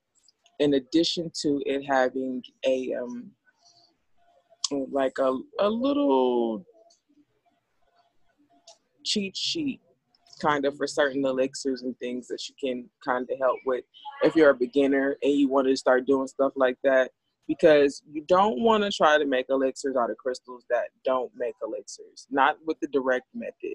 You know what I mean? Because everything is, like she said, is not meant to be in water. So you don't want to drop cyanide in some water thinking you're making an elixir, and then you turn around and the crystal is gone, and then you drink in that glass of water. That's not a good thing, because you don't want to drink cyanide out of dissolved in water. It's not good for you. It's bad for your body. You know what I mean? So, and things like tiger's eye, they're a high source of copper and things like that may be in it. So you may not want to drop that directly in water either, you know. Pyrite. Put eggs in your vagina. Certain eggs don't go up there. True. Very true. So the representation of the egg is good for you to use it if you want to use it for a yoni. But this one is more for it's grounding, right? It's shaped like an egg. What's down there, but you know, if you were birthing eggs, it would be this. So it's a grounding egg in that concept. And so I keep it in my house to like ground the feminine energy of the house in a way. So I just like this. I keep this on my altar, usually. This little egg right here. Now, carnelian and obsidian, excellent for use if you want to go ahead and do kegels or because these are yoni eggs. This one has a little spot for a string in it for some people who need that extra protection. Mind you, the string is not for removal. The string is actually for exercise with the yoni egg. Got some information for the ladies who want to know a little bit more about, yoni egg exercise. And these they don't have any toes or anything in it. So this means you're strictly working off of your muscles. You put it in there, you got to get it out. That's not hard. People think it is. And it's like, oh, it's a little tiny egg. It's going to get stuck. It's not. It's not going to get stuck. Nothing gets stuck in there, really, if you don't want it to. It's all about body control, right? But this one. I'm sorry, I'm thinking about some story. I'm sorry, I'm going to wait till you finish. Go ahead. This one is the best for, like I said, past trauma. Like, if you've ever had any kind of, I relate obsidian and jadeite, the best ones for past trauma removal, where abuse and sexual trauma is concerned.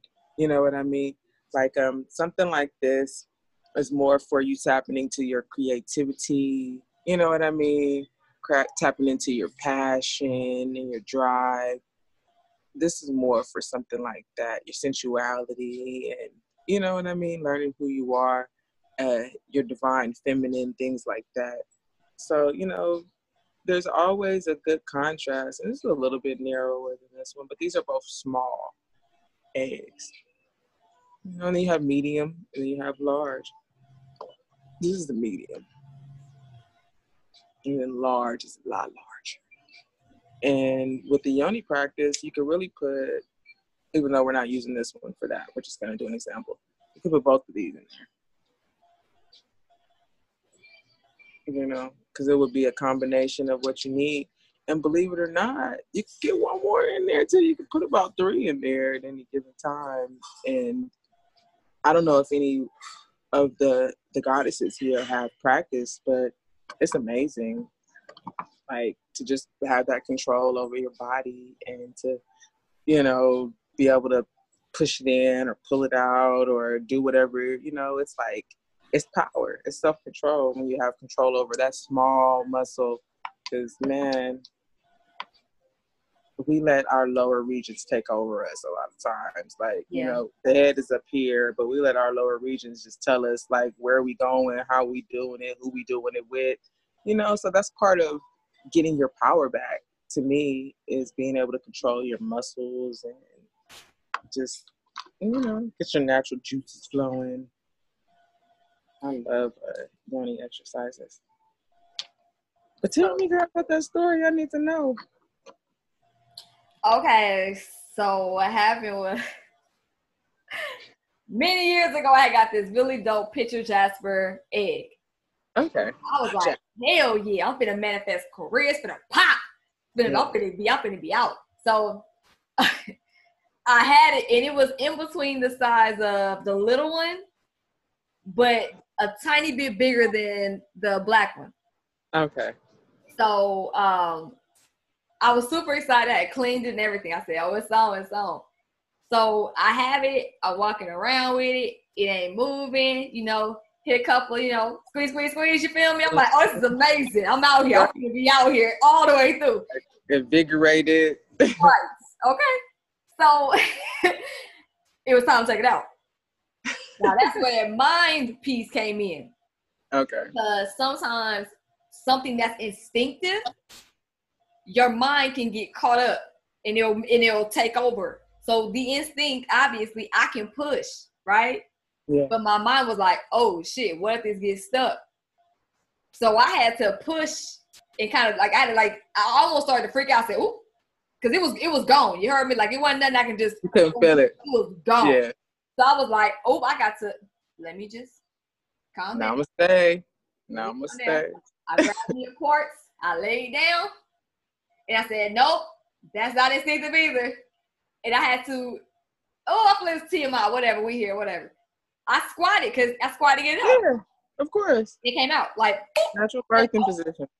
I said, cool. But then going back to childbirth, what I was learning as I got older after that experience is that technically a squatting childbirth is actually could be more beneficial than a lay down birth. Mm-hmm. So I thought that was interesting. I was like, oh, instinctiveness. Okay. Then my homegirl was like, oh, I want one. I said, hey, when it's time to come out, you make sure you don't trip and don't freak out. Homegirl called me and was like, this shit is stuck. I don't know what to do. I said, so I noticed everybody has that experience that first time. Like, oh shit, this mud might get stuck. So I'm telling y'all, roll with your instincts. Do not freak out. Because if you freak out, you're going to clench up. Yeah. You're going to be as relaxed to push that thing out. To come out. Right? Yeah. So I'm like, and don't strain too hard. Just naturally just glide it on and it'll pop out. So that was my true. Very true. And sometimes, you just got to be careful. Because sometimes when you're too relaxed in the wrong time to come out and you don't want it to. So I don't know about that one, sis. You heard me? I ain't never had no issues. No. Really coming out. I'm just joking. I haven't, but I know for those that have children, though, they may have that problem, though, because from what I understand, when you have children, you have to not rebuild, but re-strengthen that entire wall. Your wall. Yeah.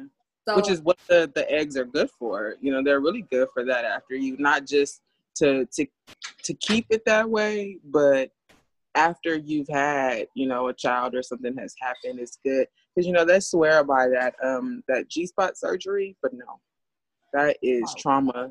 It's trauma to your internal. You know what I mean? So like they're lasering, they're burning your walls on the inside. Could you imagine somebody like just burning the inside of you? You know what I mean? So that G-spot surgery is not all it's made out to be. You know what I mean? It's trauma to the inside. This right here, you want to build something back up. You worried about whatever just happened. These tools are for that. It's naturally weighted. Like this is heavy. This is not light. So just think like if you're using your arm to lift a weight, it's the same concept of you using your Kegels to lift this weight up and down. When you feel like it may be sliding because it's too heavy, you suck it back up. You know what I mean? But this is what's going to bring it back to life, honestly. And not just that, but then it's providing the energy that you need. It's removing that trauma from, the pushing, the pulling, whatever it is that was going on while you were giving birth. So I definitely say that, women who have had kids definitely should have them some yoni eggs afterwards. Totally. I agree. Strengthen the walls and the pelvic floor. Damn it. Mm-hmm. And I honestly think, again, going back to what you were saying, the reason why we do crystal healing is because some methods are not, the Western methods may not be for us.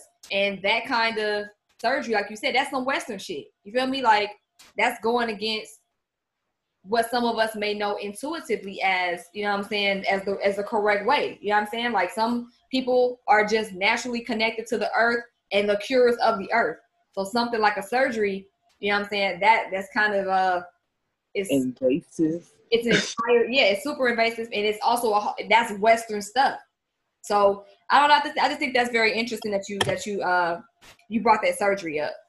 Yeah, I haven't liked it ever since I heard about it, but I think recently some studies came out really showing that that it's not kosher for the lower area. That it's not cool.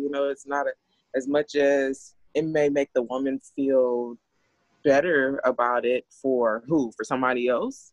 Because ultimately in the long run, it's like, why are you doing that surgery? Is it, do you feel insecure with what's going on down there? Or is it because you want it to be a certain way for somebody else? And if that's the case, then that somebody else can wait and you can do something a little bit more natural. Crystals are nature's way of providing additional healing.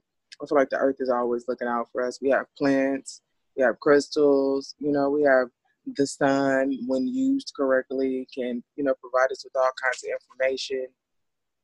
The moon, the seasons tell us, when to grow, when to do certain things. And it's just that we've gotten so dependent on, other methods that we don't listen to our bodies as much anymore. You know what I mean? We just want that instant, quick, let's get it now, fix, you know what I mean? Where you want to do something substantial, like investing in some crystals for yourself is definitely something substantial that'll last you, you know, for your life, for your health, for your family. Because I mean, like, I don't have any pink agate here, but pink agate, you know, looks very similar to this. It has like the ring in it and everything, but it's really good for like protecting your family, you know, in your house and your relationships with your family. So, you know, crystals are good for everything. They're that therapy, they're that healing, they're just really whatever you need them to be. And I don't know, I think that it helps us be more in tune, more present. I think crystals help us be more present, where other things kind of help you get that quick, let's move away. You know, this kind of helps you evaluate, be more present, focus on what's going on, really tap into yourself, which we should be doing checkups regularly anyway, right? Especially right now with the climate of the world. We should be tapping in, seeing if you're feeling overwhelmed or depressed or anxious or stressed, why you may be feeling that way, you know, because some of us are empaths, right? We're sensitive to certain energy. Something like this is going to protect your energy from, you know, from absorbing other people's energies right now when some people are really angry and some people just don't understand. Some people are sad, you know. If you ever feel like, oh my goodness, why do I feel all of those different energies and it's not mine? Then a lot of times that's why, you know what I mean? So something like this can even help you in that. Just protect your aura from things that are unnecessary, like too much Wi-Fi and other people's bad vibes, like if nothing else. You know what I mean? These are my babies. So if you don't mind going over the list that you have or the tray that you have in front so the people can be like, oh wait, she brought that up, but what was the name of that? Can you go over all your crystals and just give us the name of them? Well, I got a couple of crystals here. Let's see. We have pyrite right there, which is the gold. Really good for grounding, protection, wealth, abundance, things like that. Sorry. And we have the obsidian, also good for protection and grounding, removing of, you know, past traumas. We got tiger's eye, famous, traditional, you know, really good for beginner stone for grounding and protection. It's not super strong or pushy. And then let's see. Well, looks like fluorite. Wanted to talk. And it's a rainbow fluorite, so it's pretty. And that one is really good for like your third eye, your throat chakra, communication. Let's see. And then what else do we have? Did I do the kyanite already? Which was this broomstick looking one? And that one is good for protection and grounding. A kyanite is great for creativity if you're a creative person. There's also a blue version of kyanite. Then we have lapstone, which is a mystical stone. I say it's a premier mystical stone. It's got that glow in it. This one is raw, but it's been shaped into like a kanchpan. So it's got that flat back on it. I'm going to make a pendant out of it eventually, but the surface is raw, where usually they're really pretty polished. But this is like in the moonstone family, so it's got that balancing energy. It's got a calm aspect to it. Let's see. And then it's the Amazonite that just doesn't want to come out of my hand for whatever reason. Let's see. We got the smoky tip citrine or smoky quartz. Citrine and quartz, remember, and smoky quartz, they're all in the same families. Then I have the lepidite, which you guys didn't really see earlier today. And lepidite is just it's a third eye, great for calm, serene spaces. One of my favorites. Amethyst, also, remember I said this is the spiritual kind of do-all stone. Great for a beginner as well. And I think anybody who just kind of wants to have a calm space or, You know, if you're a high stressed person or you have a high stress job, or, you know, you deal with like a lot of people per se, you might want to have this for like afterwards, just kind of like wind down. And amethyst is really good for that. And of course, we have the Hermiker, and we have the celestial quartz. And these quartzes are definitely good for programming, whatever it is that you want to do. Hermiker is a little more high energy, great for dreams and, you know, manifesting things that you're dreaming about. And we have rose quartz here, really good for your heart, love. You know, I say that even though a lot of people like rose quartz for um, relationship love, I think it's really good for self-love. Like rose quartz is a really good one for like loving yourself, where morganite is, you know, definitely relationship, family oriented love. But this is also a really nice love stone. Now this one is raw, but the way you see morganite mostly now is cut, gem, fancy, sold in Daniels, Mary Kay, all those places like that. You know, Rodman's Brothers or whatever. I don't know. I can't even keep up with those jewelers anymore. But it's usually cut and pretty and sparkly. So this is the raw version, which you don't really see that much. Not morganite. And you can see that it's more peachy.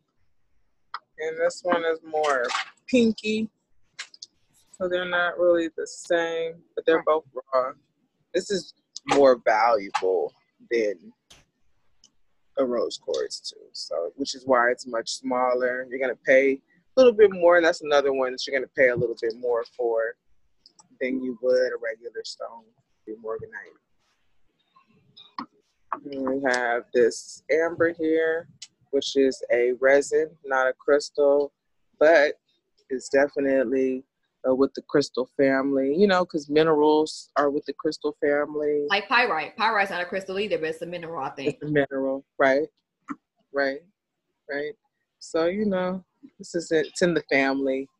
And again, like I said, it's just earth medicine. So we want to, anything that's valuable from the earth, we want to harness it if we can. So it was something that somebody realized had very good. And I had really wrote down the specifics on amber other than the baby.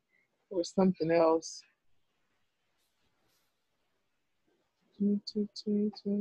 Oh, the key thing with the amber too that I didn't know until I found out is that it's a chakra cleanser. I can see that. Amber is a chakra cleanser, and like I said, because we give it that mineral, it's not really a crystal. It was like, well, who knew that it was really good for your chakras like that? But it's an overall chakra cleanser, meaning that it'll absorb that negative energy and turn it into positive energy. Because overall, really, when you think about your chakras, you want to have a different crystal for each chakra. But with this, it could be for the overall chakra system. And then we have the carnelian agate, which is not our solar plexus. I'm thinking about these two already, which is our root, passion, drive, creativity as well. And then solar plexus, of course, which are these. These are your solar plexus. And that is where, like, your solar plexus, when you think about your solar plexus, just think about the sun.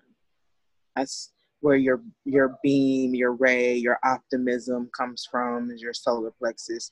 And these crystals are good to help lift that optimism, that, again, that prosperity of your optimism, that prosperity of your mindset. Citrine is really good for that. Cleanser. And then calcite, really ancient stone. This is really good for a self-reflection. And when you think about it, the Egyptians actually used to use these to make mirrors. They made mirrors of calcite. And it has like this one has a rainbow in it, but it has like a magnifying and the clearer ones, a it's like an effect, kind of like that of a mirror. I don't really know how to explain it, but it's really interesting.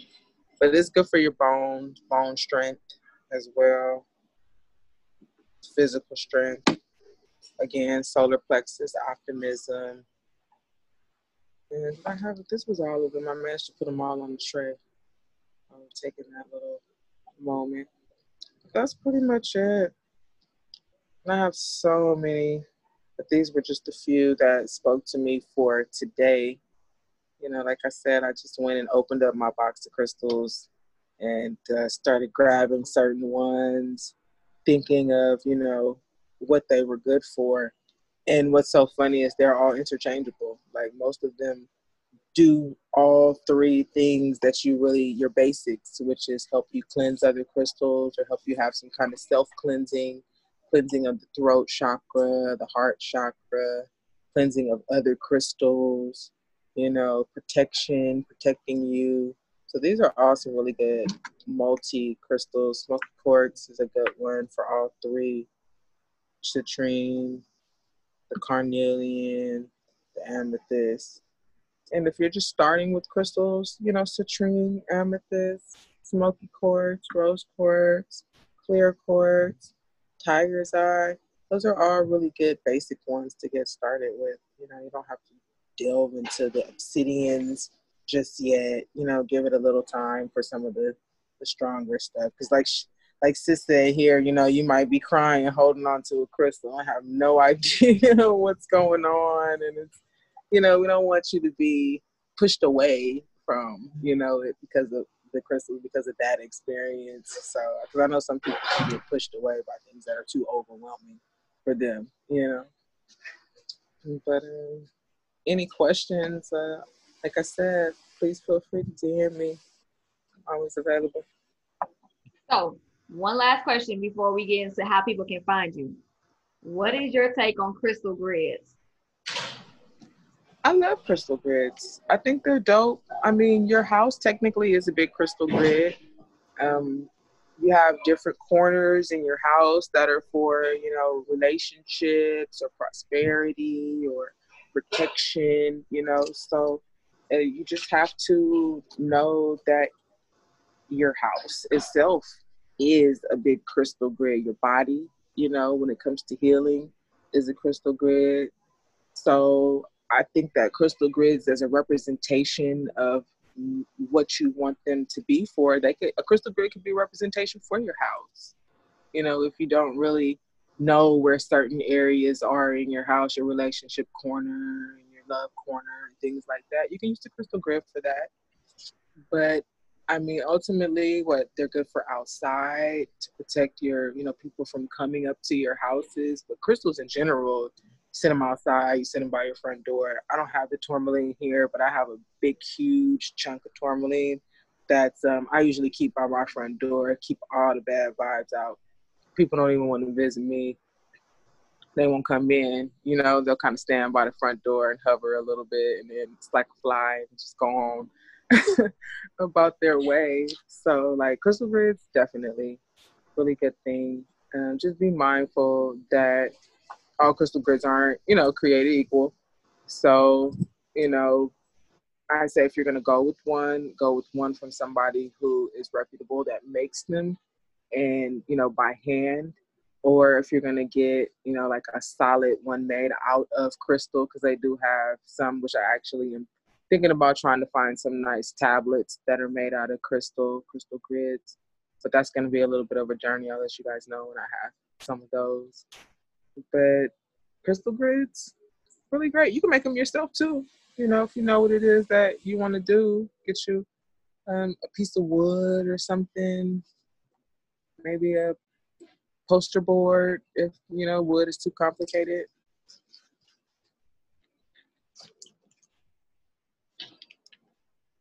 I love grids. Sometimes I use them, sometimes I don't. Mine is made out of wood. It's made out of red oak. And that's beautiful. Yeah, it's a little one. It was the first one I got. I love it. It's got the flower on it, flower of life. Yep, sacred geometry. And that's why I'm glad you brought that up, because people think that it has to be in grids in order for it to be perfect, and it doesn't. Your body is a grid, like Amina said. Your home is a grid. There are different places that you can put crystals. Like I moved Rosie from my relationship or my love corner just here so I can show, and the other half of Slice is in my my prosperity corner. So I feel you with that. So I totally feel you to a T with that. So I'm really glad that you brought that up, because I know sometimes with like spirituality, people think that it has to be like this particular one way or else it isn't right. But the thing about that, I was talking to a reverend, ironically, because we're talking about the religion of white supremacy and some faults within certain religions. That's another conversation.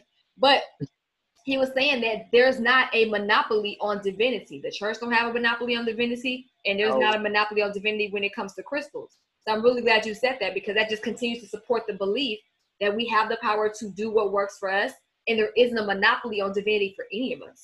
Not at all. It's all interchangeable. It can be shared. You know what I mean? I know Christians who like crystals. You know, I know Islam is like kind of like, oh no, the crystal is whatever. But I know Muslims who love crystals. You know, so it's like it's a metaphysical thing. It's not a religious thing. You know, metaphysical is so far beyond like anything that's tangible to you. You know what I mean? So it's like, no, how are you going to put parameters on energy? You can't put parameters on energy. It's everywhere. It's what's created this earth. It's what keeps this planet spinning all by itself out there in the middle of nowhere. You know what I mean? Energy is present in everything and everywhere. So it's like, you can't discount it because of religion. That's, you know, energy was here before religion. Like, it was here before religion was. Religion was created by man. Before there was religion, there was the principles of the earth. You know what I mean? Before there was medicine, there was the principles of what the earth could provide us for medicine. So it's the same thing. Like, everything is just a progression of what was before, you know. I know a lot of Christians who like crystals. And I think that people call it witchcraft sometimes and weird stuff, but I'm not one to worry about what other people say. I stopped giving a damn a long time ago. It's so freeing when you don't care about what nobody think about what you're doing. It's freedom, true freedom. Yeah, I mean, because it's like, at the end of the day, we're all different. It would be boring if we were all the same. It would be boring if we all had the same religion, even, so to speak. You know what I mean? Which is why I feel like they're all necessary. You know what I mean? Because you want something that represents you, where you're from, what you look like, whatever it is. And if you feel comfortable with that, then be that. But I don't think that anybody should discount what somebody else feels like is a place of peace for them. You know, for some people, it's being on the sea, you know, fishing. Some people, it's crystals. Some people, it's making things. Like, I love to make things too. I didn't bring any of my my jewelry, but most of this stuff usually ends up wrapped up in some kind of way, like this one here. A little crystal, so I can keep it on my body. Because, you know, like I said, it's good to have them in your space, but it's good to keep them on your body any kind of way you can. And carrying those little bags around, crystals in your pocket sometimes, or stuffed in your bra or wherever, gets a bit bulky. You know what I mean? So, like, this is a raw crystal, citrine, that I just wrapped up with some brass and made a ring out of, that I live. Because, like I said, I love citrine. Normally, I keep one of these by my tub, so when I take a bath, you know, I bathe myself in prosperity. Yes. But when I don't have my generator, this is on my finger all the time. I love that you have. I remember we talked about this a year ago when we first met, but I love that you're into like big stones being wrapped. Because initially, when I wanted this one wrapped, I was like, they were like, "Are you sure that needs to be a necklace?" And I was like, "Nah, it reminds me of a ring pop. This is what I really want. I want a ring pop type of ring." And this one kind of, it just really stuck out to me. I didn't know what I was gonna do with it, because, you know, again, I bought it and I was like, this is a really pretty piece. I like it, and this feels right. And it kind of sat there, and I said, let me go ahead and wrap this for it, mess around and get chipped. because I was like, I need to get different bags. So I'm gonna mess around and chip this on accident. Let me not do this. So it ended up working. So I love to see big crystals get wrapped because they're not just meant for necklaces. You can wear them as a ring too. I love the versatility when it comes to jewelry. And then I have an anklet that that jangles and stuff and has bells and stuff. I seen a lot of your jewelry that day, and you have some really good jewelry. So like, where can people find the jewelry and you? Well, you can find me on Analogy the Healing Tree. It's Instagram, or Analogy 3 the Healing Tree on Instagram. You can find me at Analogy the Healing Tree on Facebook. And then you can also find me at analogythehealingtree.com. I do have a website where you can shop the vibe, anything that you need, from regular loose crystals to rings that are wrapped to things that are set in metal, like the brass ones you see here.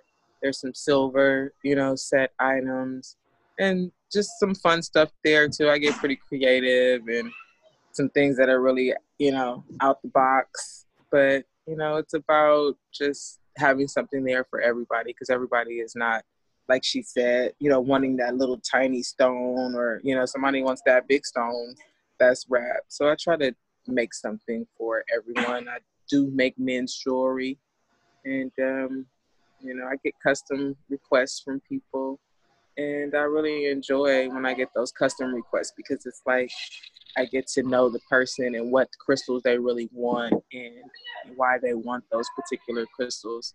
So I really enjoy custom requests, but know that there's always something unique on the website as well. That's one of a kind that nobody else will have, that's wrapped, if you don't want to go with that custom. I'm looking at some of this stuff right now, and I don't know how you setting them, but they are really, really pretty. The stones that are set similar to the one that you have on your hand, those, Yeah. I'm just like, sheesh. Then I see that you got a whole big ass, I'm trying to figure out what crystal this is. I can't even think of it right now, but the stone is like almost as long as that smoky tipped crystal you had. It's almost that long, and I'm talking like if the model hand is the length of my finger, like the crystal go like this. Like I like that kind of stuff. The long finger crystals, yeah. I'm sorry, I'm over here on your site while we interviewing, but I'm just looking because I see.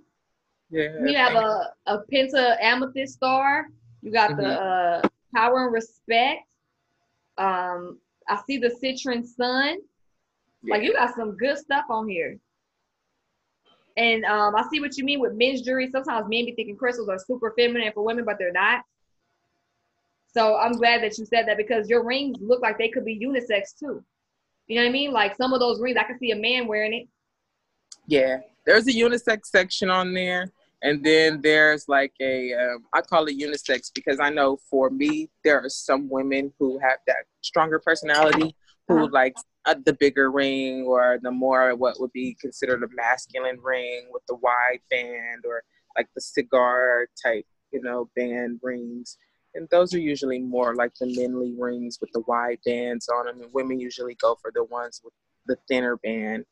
But, they're interchangeable, and I don't limit them. I let whoever wants to pick whatever style of ring, because it's really ultimately it's about the energy of the piece matching with you and what you need. And, I get a lot of different mixes, because I've seen a guy buy something that I might consider dainty, but guess what? They wear it on like their pinky or something. You know what I mean? Right. It's like, okay, do what you do, whatever. Ain't nothing wrong with that. Yeah, I just try to make it balanced, because you gotta mix up both energies. It's cool. Yeah, because men are like, "Do you have anything for men here?" Because they look and they automatically see all the big, fancy stuff for women, and they don't see any of the little intricate men stuff there. And I start pointing it out for them. Like here. I'm like, okay, all right. So, but custom. It's the way to go. So just so I'm clear, so how people can find you, analogythehealingtree.com, Analogy the Healing Tree on Facebook, and then Analogy 3 the Healing Tree on Instagram. Correct. All right. And do you have anything else you want to share with us? I mean, you've given us almost 2 hours worth of game. I might have to split this up into a 2-parter. You feel me? Gotcha. I ain't mad at it though. Yeah. No, I mean, that's pretty much it. I think I've covered, like the basics for crystals, and I don't want to get like too overwhelming with the information because it really is a lot of information with crystals. But like I said, if anybody has a crystal that they don't know what it is, because sometimes I get those where people just bought something because I thought it was pretty, or if they want to know if it's a crystal that has any value, you want to get a crystal consultation. I do crystal readings. I bring my crystal deck. I thought I did. I do crystal readings. My nice crystal cards here. They are so awesome. You want to get a crystal reading, feel free to reach out to me. They're so pretty. But that Hermit curve was the one.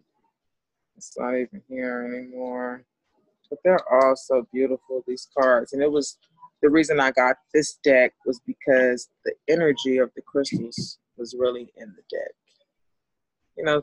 I'm even to the point, I'm so picky even to the point that it's not a real crystal, but I need the crystal energy in the deck too. So I want that the person who was making the deck, was tuned in to the energy of the crystal. Because I've seen some crystal cards that look flat. It's like, what? No. The crystal, these just radiate the energy, They really do. The colors are vibrant. The pictures are beautiful. And the crystal spirits are really with this deck. It's pretty accurate. I mostly do, intimate readings. I have done a couple over the phone before, but I like to do visual ones as much as possible. That's my little crystal card deck, and that's pretty much it. Just reach out to me if you have any questions about crystals. I'm here, and get a consultation if you want to know about something that may work for you. Something custom or something you just want to buy off of the website. I do consultations for those pieces too. If you think you like it, speaking to you, but you don't really know, and you want to know what that particular piece of jewelry, what kind of benefits it has, reach out to me if you see something on the website you like, but you don't really know if it's a fit. Sizing, I usually size the rings so I sell them as they are. But occasionally I do make adjustments if it's something that you just feel like you have to have. I do size rings, so that's an option if it's too big. Okay, there we go. I know I went out for a minute. But that's it. I don't really have anything else. Well, I mean, you've given us a lot these past couple hours, Mina, and I really appreciate you coming on the platform. And I'm excited to share with everyone all of this game when it comes to crystals. And I guess that's it, y'all.